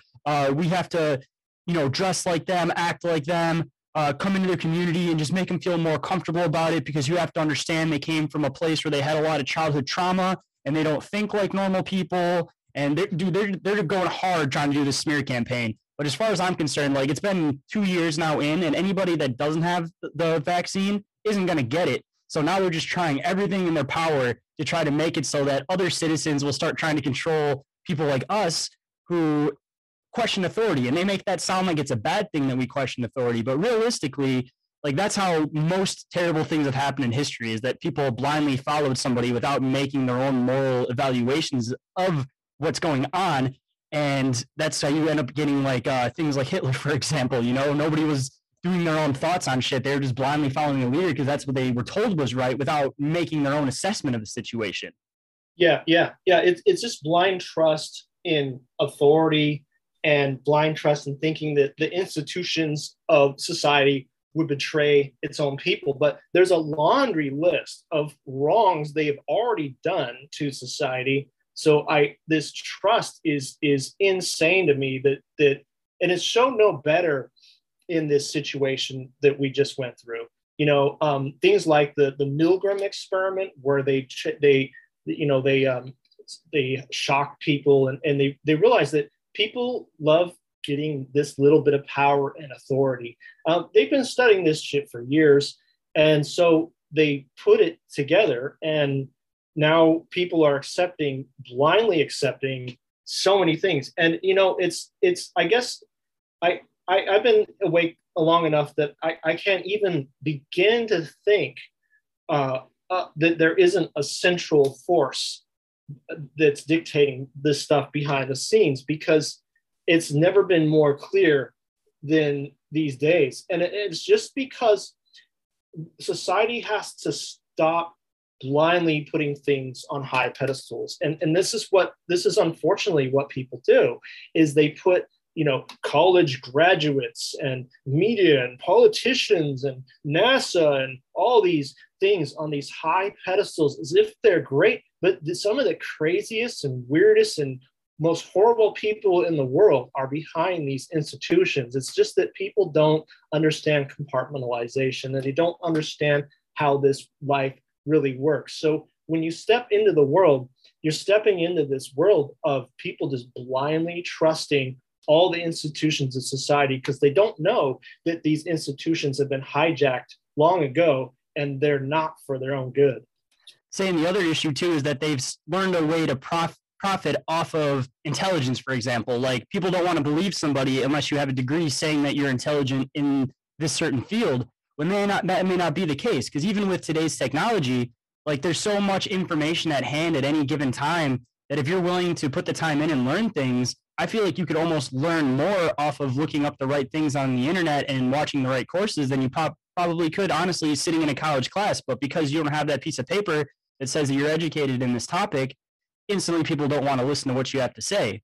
And I mean, even going into, I want to make another side comment about the vaccines too. There's a lot of questionable things as far as science goes, where I feel like science is becoming like the new religion, where people are willing to follow it off of blind faith. And even just like, for example, Biden, when he got his vaccine directly on TV, normally when you give a shot, you push it in and then you pull it back to make sure you didn't hit any veins or arteries. So why was it that the person who did the vaccine for the president didn't do that? Because you think that they would have the person who is the most knowledgeable in that field doing that for the president. But why would they not do the pullback before they actually inject it in? It's super questionable. And a lot of these different politicians and stuff, they get it. It seems like it's like a show where maybe they aren't getting the vaccine on live camera. Maybe they did get it at one point, but they're just trying to just be like, hey, look, everybody, I got it, so it's okay. And they're just staging it. But if they're not staging it and that's supposed to be their actual vaccine, like, I don't think half these politicians are actually getting it. It's not actually going into them. It might, because people don't want to believe stuff like that. But you see in movies, you know how easy it is to make a needle that looks like it goes into something that you just use a spring? And even pushing the liquid in, they got that down for movies. Like, nobody's really taking heroin in a movie, but they still know how to make this little shot that looks like blood pulls back in as they go to do it, because they have the technology to fake that kind of shit very easily. Yeah, well, that's true. And I would doubt that they gave them anything at all. That's a good point. I didn't even think about that with with Biden getting his vaccine, because it seems like they would send the most dedicated, best of their type to administer a shot into somebody, rather than just some dude that's like, yeah, all right, I'll put it in there, So I'm thinking that really we're going to have to wait and see what happens to humanity. And it's really weird, because they pulled back now, and they have this saying, even in places like Australia, which was like, return of a prison camp there. It's like they call it living with COVID. Now everybody's living with COVID. Well, why weren't we just living with COVID the whole time? Does this really have to disrupt the entire planet? And it did not, because most of us that did research figured out, well, that if they have to inflate numbers and they have to do all this extra work to convince us it exists, then it's definitely not what they're saying it is, because they weren't pulling bodies out of houses, and they weren't, I never saw anybody, I never even knew anybody that had it for the longest time. And even the people that I do know that have had COVID, they talk about how it's very mild. I mean, if you have an upper respiratory problem to begin with, I'm sure it's a lot worse for you. If you're like an older person who already has health issues, it's a lot worse for you. But anybody I know that's young that's gotten it has mentioned that it's very mild. But the people I do know who have gotten the shot, and this is my biggest questionable part about it, and one of the main reasons that I won't get it, is they say that they have issues with their smell now, they have issues with their taste. And I have one particular person that I work with who got the vaccine probably like 6 months ago now, and she said she still doesn't taste things properly. So I'm not willing to take that risk. And what kind of vaccine is it if it's fucking up your senses? Yeah, that's very, very good. I mean, what and here's the thing too. I think it's what people think is that, oh, well, I got vaccines when I was a kid, so what's another gonna do? You know, they got something that people have been familiar with their whole life. And of course, if you do research into it, none of it's actually that good most of the time. And I mean, sure, if people want to, you know, throw an ad hominem attack on me that I'm an anti-vaxxer, that's because I've done research that has persuaded me not to want to get those kind of shots from big pharma. But they've taken something that everybody's familiar with from birth and just said, well, look, it's just a simple shot. It only stings for just a little bit, you know, and so much propaganda. And no one's ever seen anything like it. It's to the next level that anyone's ever seen yet. I feel like it's one of those things too that they're trying to use anti-vaxxer as like a derogatory term. But as far as like conspiracy theories, for example, they tried to make that as a derogatory term, and we kind of took ownership over it, and now we use it amongst us. So as far as I'm concerned, I'm more an anti-vaxxer as a badge of honor rather than it being discredited towards me, because I'll gladly tell everybody that. Like, they're not discrediting me or making me look like I'm bad because I don't trust it, because anybody that comes up and talks to people like us will give you more reasons why you shouldn't get it than somebody who's all for it can give you on why you should get it, because most of those people are strictly getting their information off of just blind faith in science because that's where it's pushing. It's almost turning into like a new religion is the best way to describe it, where everybody's like, trust the science, but you're not really doing these experiments yourself, so you don't really know. So scientists could theoretically say anything, and if they had a big enough following, or if they had the right paperwork like we were talking about, nobody else would question it. They would just believe it and do it. And that's kind of the same thing you see even within religion, that I feel like religion also started off at a very good place, but people realized that they could take power from it. And then that's when they started manipulating the system to work how they needed to. And that change in science has happened in our lifetime, where I felt you could trust the science way more, even like 10 years ago. But as soon as this vaccine thing happened, science all turned into blind faith. And you see different scientists that'll come out and talk about the vaccine and why you shouldn't get it. And what happens to those people? They get completely discouraged, thrown off of all sorts of media. Like you saw it happen with Joe Rogan with, what's his name, Dr. Malone, that he was somebody that was he was a vaccinologist. Like, who else would you trust over that? I would trust a vaccinologist over this type of information rather than like a pediatrician or a normal doctor. But he got completely discredited and thrown to the side because he started speaking out about it. But those are the types of people that you should be listening to above everybody, because he specifically works on that. And if he's out here willing to risk his job over telling people not to trust this kind of shit, then like people should see that as a sign. Like, if somebody's willing to throw away 40 years worth of work in order to get a message out, there has to be some truth to that message. And they felt a need to bring that to the surface to the point where they were willing to risk losing their job. And they knew what was going to happen right from the start of them even starting to talk about it. Yeah. Yep. And society has never been crazier. And they've just been, let me add, like, the craziest people in our society actually come from regular life. They, not the homeless guy screaming on the corner. Yeah, he's crazy, but it's regular old people that come from regular old society that are actually the craziest people, because those are the people, like, they go to work all day and they get off and they watch TV and their brain is on idle mode while they're getting sent so many messages to their subconscious. And, a good movie to watch actually is, I'm sure you've probably seen it a long time ago, American Beauty. And it just kind of shows you how crazy our society can be. It's usually middle-class people. So it's the people that went through everything mainstream. They went through school, they went to college, they got the job, the career, they work around people that think that way. They never get a break. They don't listen to these kind of podcasts. And so all they see is this. I mean, people have gone to extreme craziness because they think it's normal. Like there was this Aussie family, Australians, where the son would not get vaccinated, and good on him, good for that. But the rest of the family was, and he had to FaceTime to come to dinner, you know, and it's just madness. So really, when people say we're crazy conspiracy theorists and we're kooks, look at them.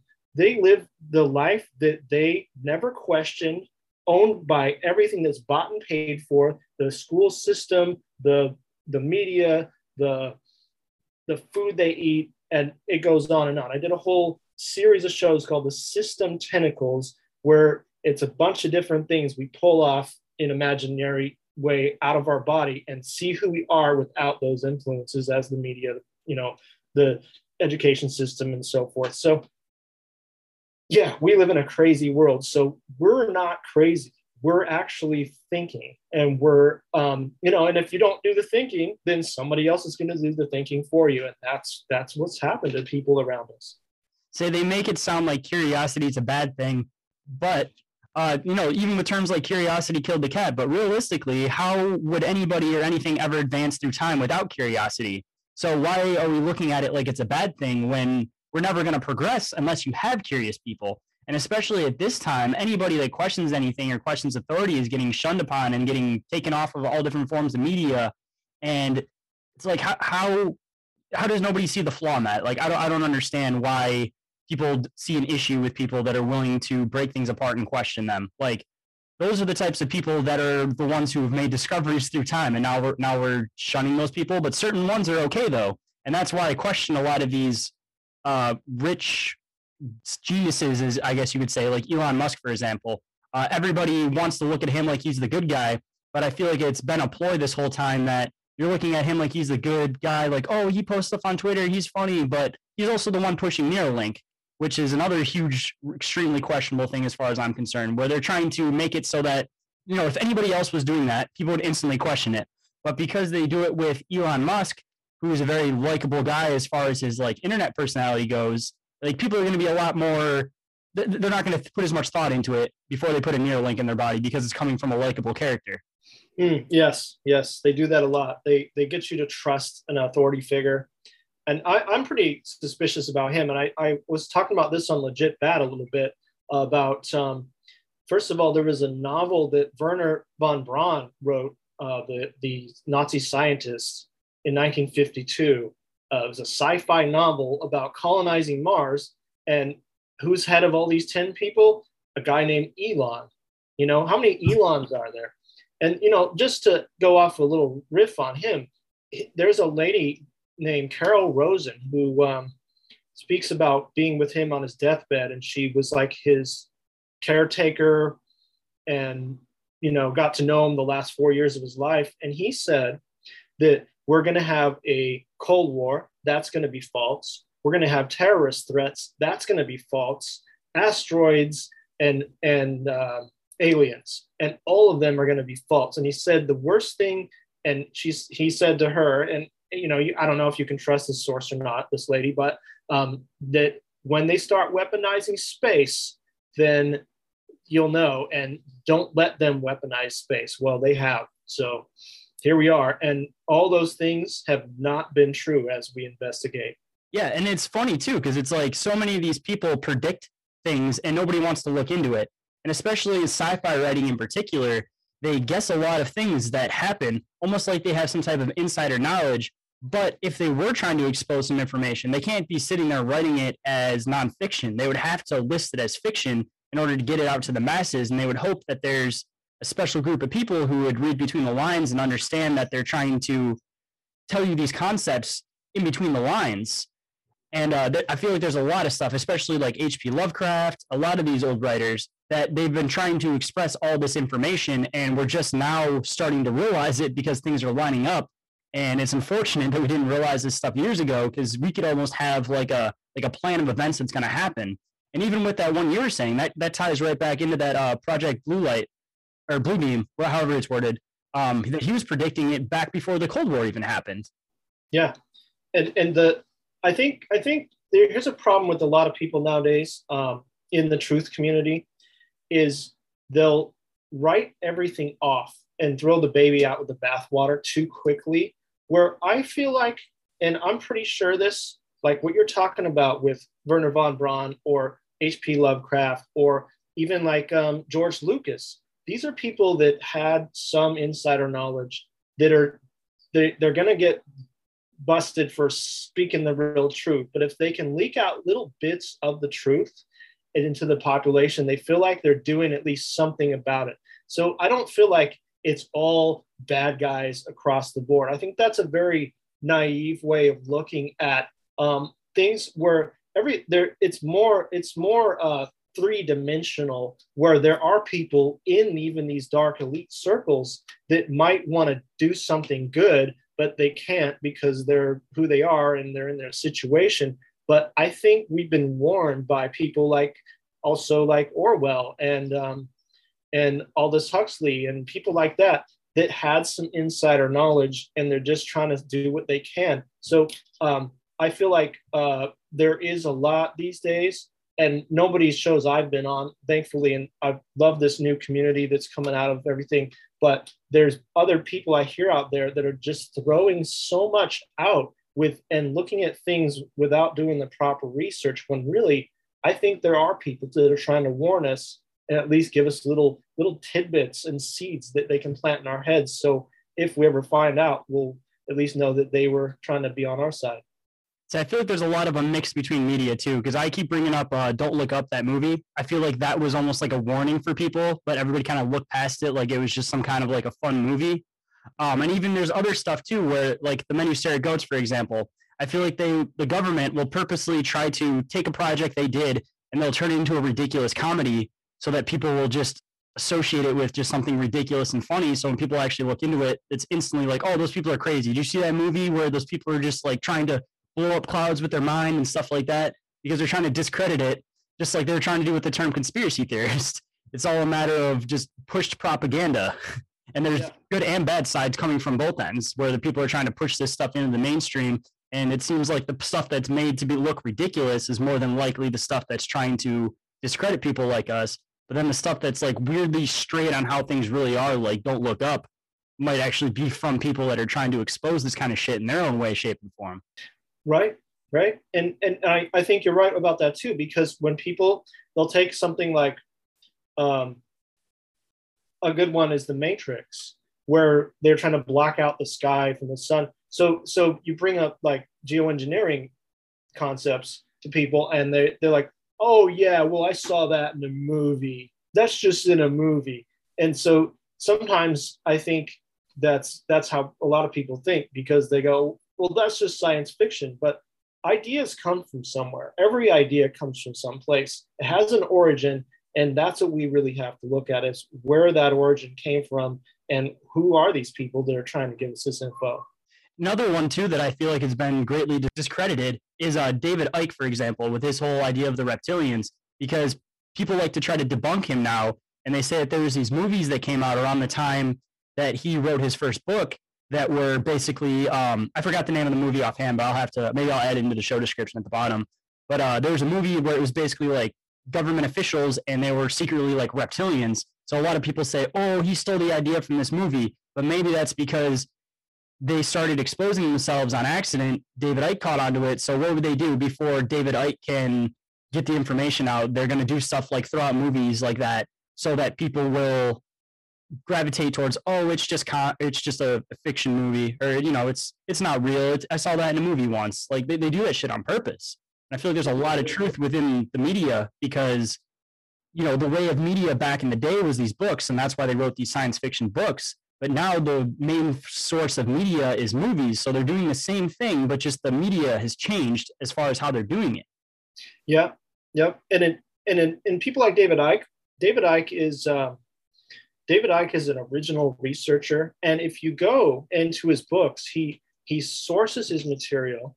And if you read how he got to the conclusion of reptilians, it makes a lot more sense than just hearing oh yeah, that guy believes there's these lizard people. And it's, yeah, it sounds crazy, but what people don't do in general society, and I'm not even talking about the truth movement, is they don't see how people get to conclusions. They don't research how it got to that. And if you actually listen to David Icke talk about it, you know, it makes a lot more sense because this stuff started coming in his life and he wasn't even looking for it, but he's going to go where the truth takes him. That's what he always says. But with Hollywood too, I mean, all it's in the words, you know, you hear, or media in general, broadcasting, casting a spell. This goes into dark magic, newscaster, or programming. Television, they're telling you a vision. Yes, yep, telling you a vision. Or Hollywood. If you go in LA, there's no holly trees. Why are they calling it Hollywood? Because the wood was used as a wand by the ancient Druids. They're casting a spell, the cast of a movie. So people are being taken by master manipulators. And it even says in the Bible, master sorcery during the end times. And if you believe that or not, you know, it's up for, you know, whoever, you know, interprets the information, but certainly we are being taken by sorcery. And that's why we have the population that we do today. So I'm a firm believer in the fact that our words used to have a lot more power than we think they do, where at one point, Juan always talks about it from the One-on-One podcast, but he believes that there was a time where it was like in a movie where people were walking around and they were able to do like magic, so to speak. And it may have been through your words, where if you look at just like words have transitioned through time where, you know, different letters make different sounds now. We added all these extra bridge words to our speech. Like it could have been done intentionally to try to take us away from our natural abilities of what we're able to do, even going back to just like using your third eye type of concept. They try to dilute out the language so that our words don't have as much action as they used to. But I mean, even just looking at words, just even now, like words can completely change somebody's perspective of reality. So they still do have power. And if people don't want to believe they have power, like even, you know, they say that the pen is mightier than the sword. Like you can hurt somebody more with your words because it'll resonate and stick with them the rest of their life versus just stabbing them or something like that, for example. Like words have way more power than people realize. And I believe firmly that words had way more power back in the day than we can even possibly imagine that they did, just having like a different kind of connection to nature. And even if you go into like spiritual beliefs, if this sounds too woo-woo for people, like the Bible talks about stuff like this too. And a bunch of different ancient religions talk about like this concept of like magic. So I like to look between the lines, and I feel like if there's something that every religious text refers to, there has to be some type of truth to it. Maybe not to like, you know, Fosh Roda, like, you know, in Skyrim, and then you're creating some kind of powerful blast, but there may have just been a different mentality to it where you could produce things and create things from your words. And even going into just a little bit more woo-woo type shit, I guess, people who do DMT trips and have that type of like weird spiritual connection, they'll refer to these beings that will use their words to create like realities within these DMT trips. And maybe there is also a connection with that. Maybe that's why DMT is in every single plant. It's just not as concentrated as like mimosa bark, for example, which is what they make DMT with. But yeah, there's just this magic connection to nature that people don't want to look at. Or even just like another one is a psychedelic plant, or not even the psychedelic aspect of it, but mycelium, for example. It connects trees and makes it so that trees can communicate. So it's almost like a natural magic, you know?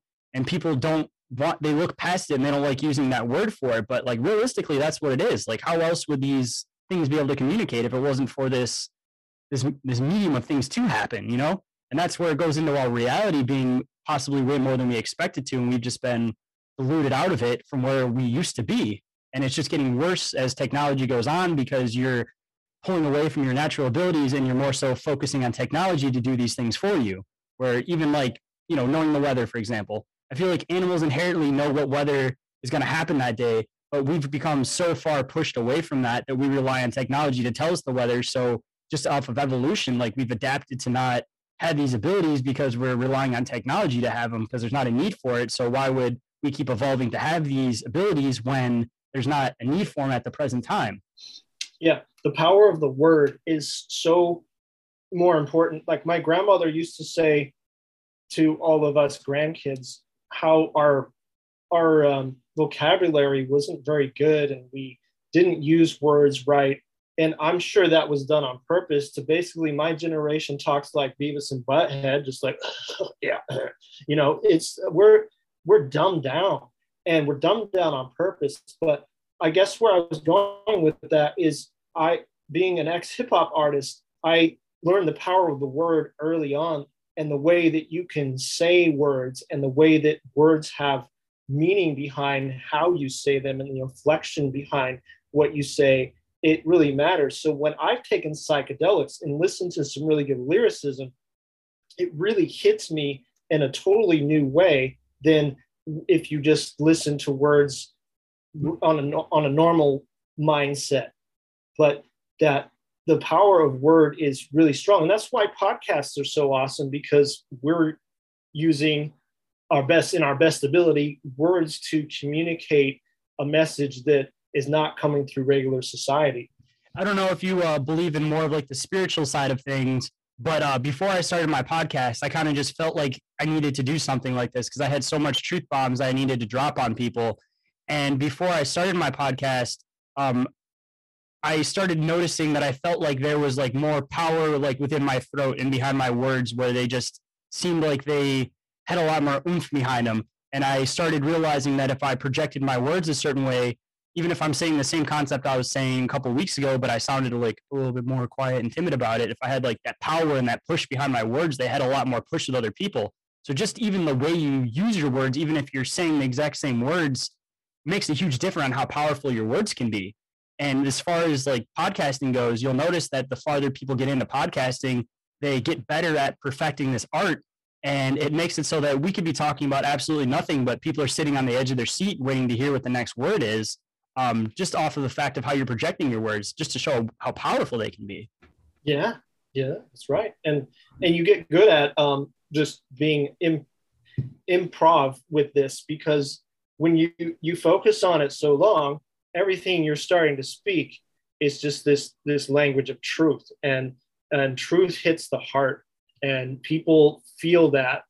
And I've been doing podcasts for nearly a decade, but I had no idea really, like, who am I talking to? Like, I know I have my core listeners, but like, who am I talking to? Like, what kind of a difference am I making? Sometimes I was thinking like, what, at times, like, why am I even doing this? But then people you wouldn't even think get touched by what you do. And your words go a lot farther than you think. And people really, they interpret it their own way. That's just normal. But they interpret it in ways that you wouldn't think. And you never know who you're waking up. You might be waking up the next person that, starts an awesome movement in the world that helps humanity. You never know where these words are going. And that's what's so beautiful about it, is the free speech platform of podcasting, and being able to put together the world's information that's never been in one place before. Because before the internet, all the world's information was in a book over here and over there and all these different sources, and there was no way to put it together. But how lucky are we in this modern day? And this is the good thing about technology, is we have all the world's information at our fingertips, and we're able to combine concepts that even the old schoolers weren't able to do, because they had to read a book about this and about that. Not that I think we shouldn't read books, though. I feel like there is some people that don't read books, and those are the same people that come up with some of these throwing the baby out with the bathwater concepts, not doing really good research. But yeah, I kind of forgot where I was going with that. But just the power of our speech and our words is it's so important. It hits people at so many different angles that people really love these kind of podcasts, and that get addicted and they start listening to more and more. So it's a good thing. I kind of lost my train of thought there, but I had something else I was going to say, whatever, but I'll let you take it. So if you remember, you can interject at any time, but going off of what you were saying, I feel like pulling people away from knowledge and from our natural way of doing things has been greatly progressed in the aspect of people look at books like they're something that's boring, but that's because people have gotten so used to this, you go on the internet, here's a video, boom, boom, boom, boom, boom, that they've purposely done this to pull people away from books because they realize that the real power is within the text. Because even as far as I go, like I listen to podcasts all day, I retain a lot of information, but I feel like when I read a book, you retain the information in a very, very different way than you do hearing it when you're physically seeing the words. And that just, again, shows the power of the words. And going back to another thing you were saying, like I started my podcast not even thinking that anybody was necessarily going to listen to me. I was doing it for my kids and just so that I had a means of venting out the things I needed to say. And it shows how much like these words can change people's perspective, because I didn't expect to get any kind of reviews. And I actually got a review today that the guy says, this show is great. This guy goes down so many different avenues with every topic and just opens up a new world of questions with every question. And it just shows that you may not realize it, but you're inspiring people. I even had a guy, like I said, I'm only 2 months in, and he messaged me and said he's been wanting to start up a truther Instagram page. And he just didn't know if he could do it. And he heard me come on Mark's podcast and a couple other podcasts. And he's like, wow, I didn't realize that community is so accepting. So now he's trying to start up his page. So it's like, I'm only 2 months in, and I feel good that I have the ability to inspire people like that. And I hope I continue to do that. And it just kind of shows that people are tired of the mainstream bullshit and people appreciate stuff like this. Like I had another guy that was messaging me on Instagram basically saying that he appreciates the fact that I'm willing to say the things that he wants to say, but he feels that he can't say. And he appreciates the fact that I stand behind my words and I have reasoning behind my words. And I'm sure that inspires him to be possibly more like that in his life.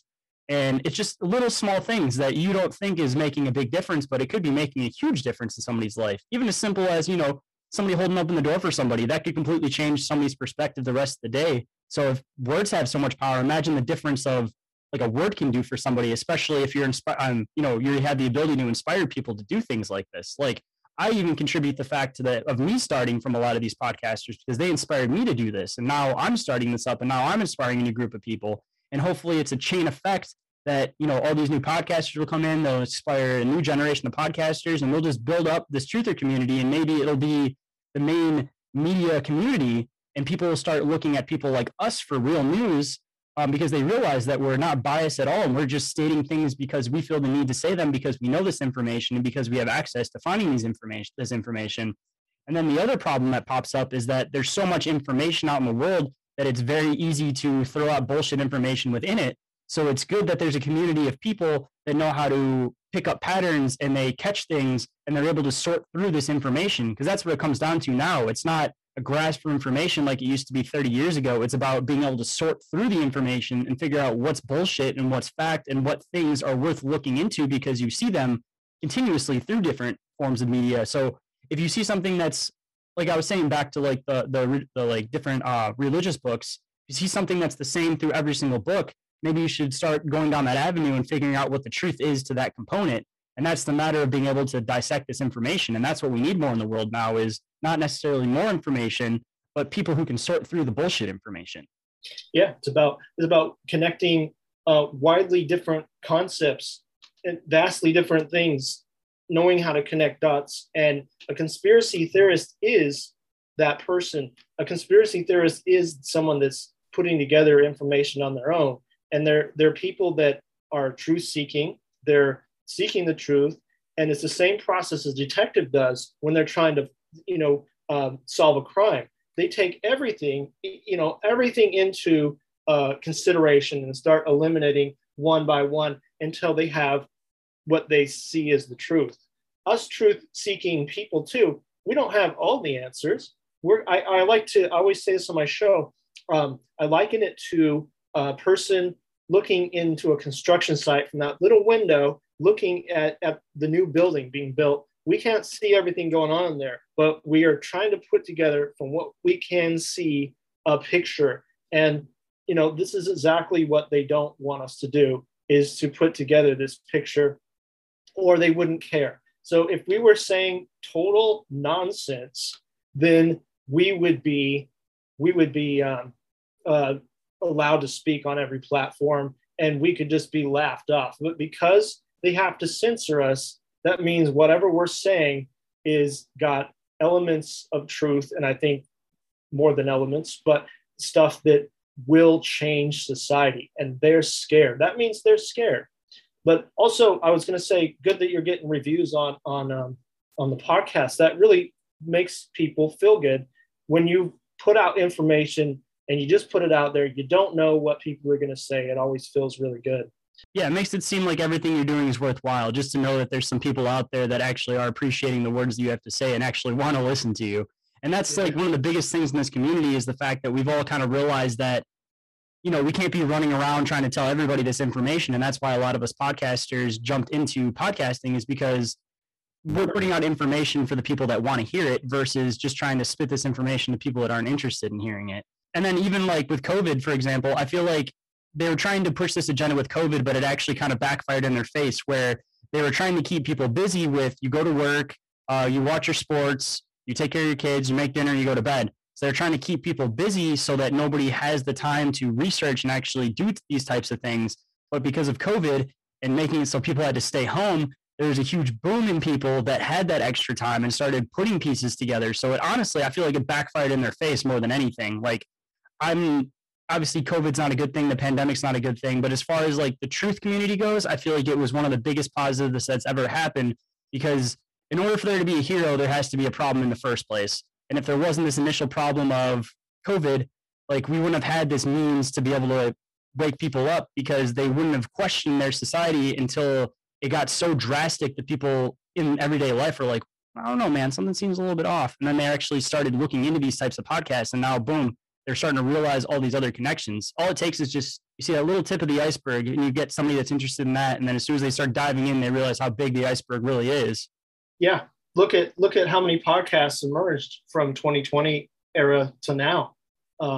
So many people obviously had things to say, and possibly they are awake before, but they didn't have that fire that needed to kick them into the next gear in order to actually go ahead and do a podcast. I mean, I've been on a number of podcasts recently that are maybe just 2 years old, that obviously came from people that I figure must have had that same drive, and it just gave them more time to sit and research. So they actually did a mistake.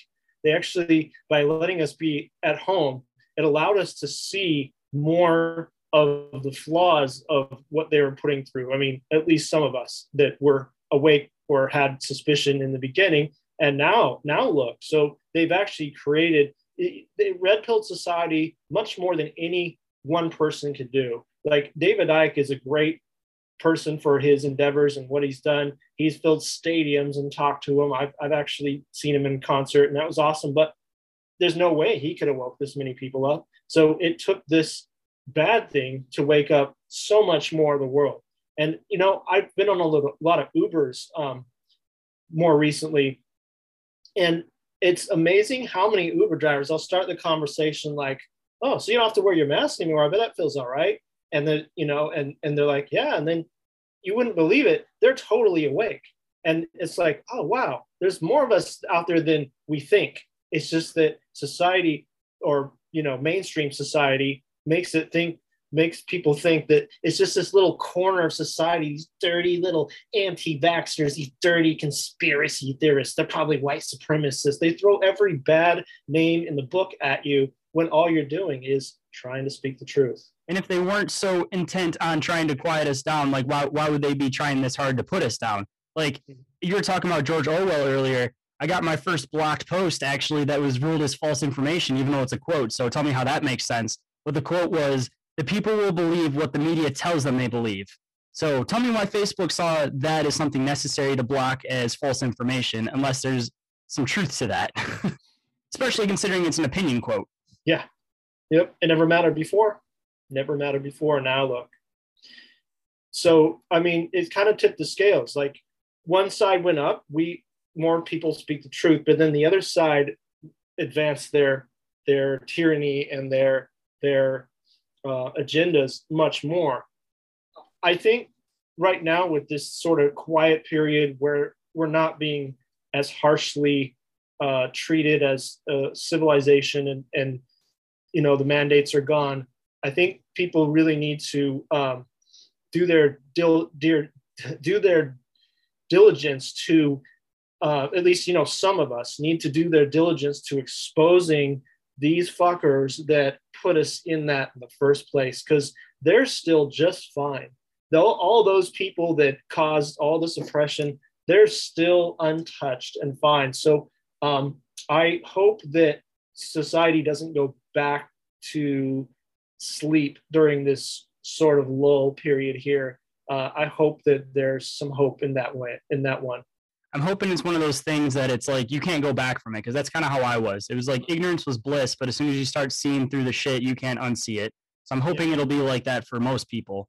And the people that are not getting it or still haven't questioned things, like there's a lot of people, I'm not saying that it's a bad thing, but a lot of people need to be told what to do because they don't know how to like think for themselves.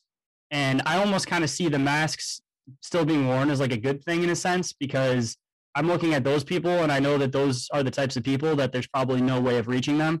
So it kind of like defers out the people that aren't necessarily even worth trying to speak this message to. Because anybody that's like hellbound still on masks and hasn't questioned it once, you know that there's nothing that you can say that'll ever get across to them at this point, especially this far into the pandemic.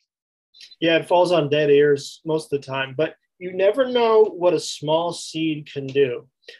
You never know what a small seed of truth can grow into if you say something that they've never thought about before, that's outside of their norm, but not too offensive. Because if you get into offending, they're going to automatically deflect it. But if you can kind of plant, I mean, yeah, some people are hopeless, but some people may just need to make a connection to something and go, wait a minute. And then maybe it bothers them so much, it festers and builds, and then they can't but not look that thing up and go, and then hopefully it leads to another thing, and it leads to another thing, and maybe there's hope for some people like that.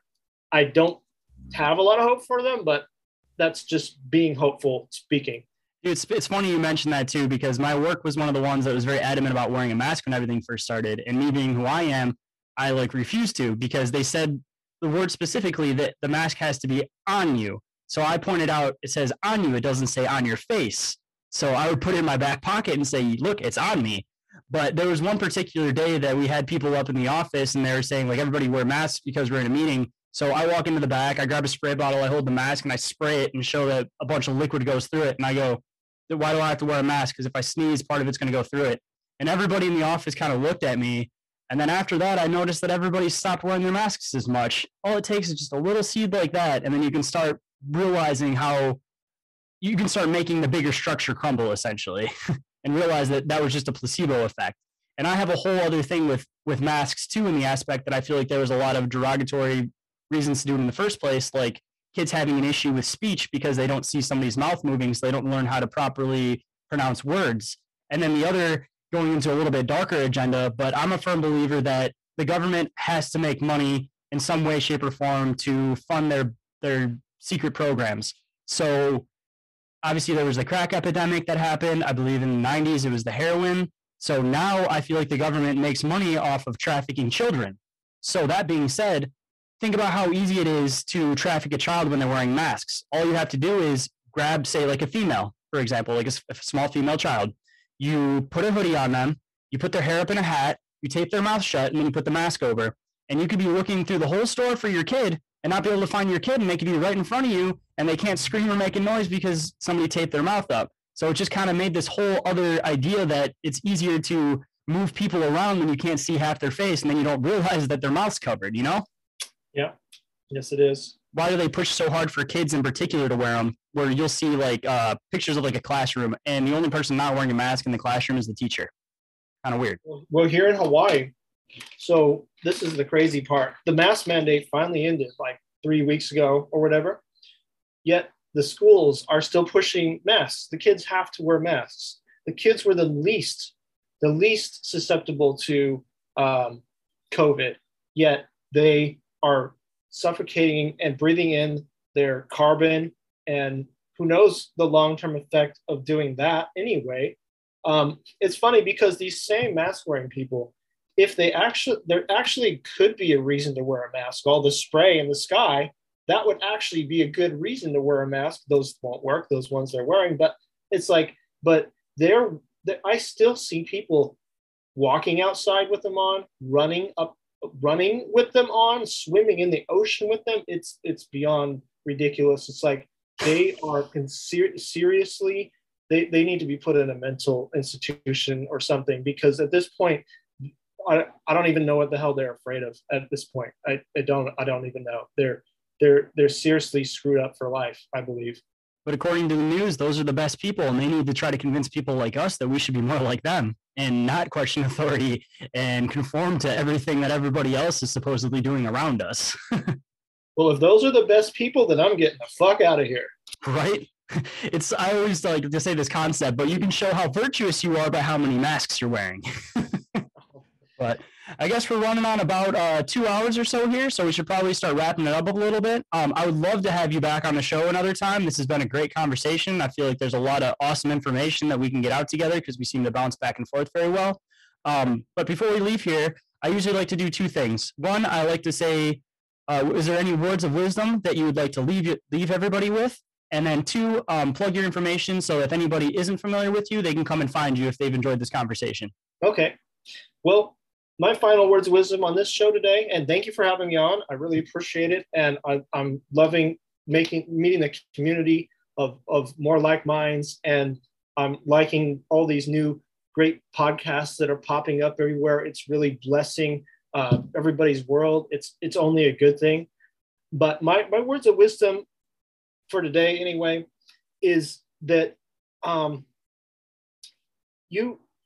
whatever you're doing in life, you have to live an authentic life. And if it means doing something drastic, like moving to a new place or changing your whole life up, it's totally worth it. It's totally worth living your truth in this world, because what else is there? If you're you're laying on your deathbed and thinking back about all the bullshit that you worried about and all the things that you decided to pursue that didn't go anywhere, you would realize that living your truth was the best thing that you could have ever done. And if your truth means to live off grid, fine. If your truth means that you need to live in a city in the densest part, fine. It doesn't matter. But living your truth and doing what you were born to do and to be able to do it. And one thing I did in life, and this is what set me off into my truth path, which I've told on other podcasts, is I quit the system because I realized that this wasn't for me. And at the time I was doing music and I wasn't able to do it. So I quit the system. I lived off credit cards. Sounds crazy, and not very smart, but I was able to do what I wanted to do. And because I did that, I met an insider of the system in 1999. I went off on some crazy journeys and life's never been the same. So, when you do the most authentic things that you find your path and you'll never regret it. Hey, that's where I'm at with this one too, to be honest with you. I finally feel like I found my life path and it's been great. And I appreciate everybody that listens to this show. And I couldn't be doing it without you guys. But before we go, drop your links and everything like that so that people can find you if they don't know where to find you already. Sure. So my podcast is Chant It Down. Chant It Down Radio, Chant It Down podcast. Been around since 2013. You can find 197 episodes on there. It's something I've been doing for years with a full-time job, doing the normal everyday life. But I also have a YouTube channel, Truth-Filled Trajectory, where I do very random videos about this and that, and it's the back door to Chant It Down. It's where some people come in through that door and find it through a whole different way. I am on Instagram at Chant It Down. I recently got active again on there. That's how I found you and other people too. So it is a good thing, even if it's in the evil hands that it is. And also, I am on Telegram, but I'm not set up on there, but you can be my friend on Telegram. I'm going to be doing a documentary around Egypt. I talked about that. So you'll look for that on Truth-Filled Trajectory. And I feel like I'm forgetting something, but I'm pretty much, that is where you're going to find me and my work and everybody associated with it. So that's pretty much it. Saying if anybody wants that stuff, it'll be down in the bottom in the video description. I really appreciate you coming on today. I feel like we've spread a lot of information that people definitely needed to hear, and I can't wait to have you back on. everybody that's listening, I hope you have a great night, and I hope you appreciate everything you've heard. And I guess I'll catch you on the next one. Bye, everybody.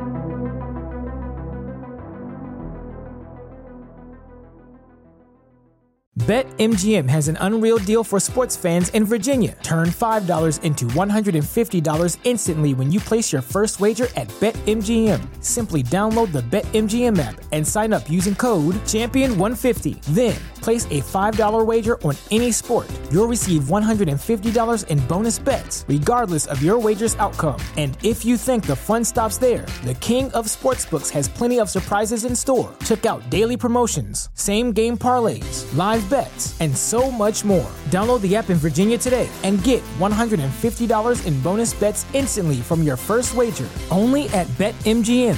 BetMGM and GameSense remind you to play responsibly. See BetMGM.com for terms. 21 plus only. Virginia only. New customer offer. Subject to eligibility requirements. Rewards are non-withdrawable bonus bets that expire in 7 days. Please gamble responsibly. Gambling problem? Call 1-800-GAMBLER. Promotional offer not available in Washington, D.C. At Highland, we're all about celebrating little wins and little ways to innovate digital processes. There's no customer pain point too small for us to help with. Maybe that's why more than half of the Fortune 100 looks to Highland to connect their content and data, improve processes, and turn little efficiencies into big wins for their customers and clients. Highland, intelligent content solutions for innovators everywhere at highland.com.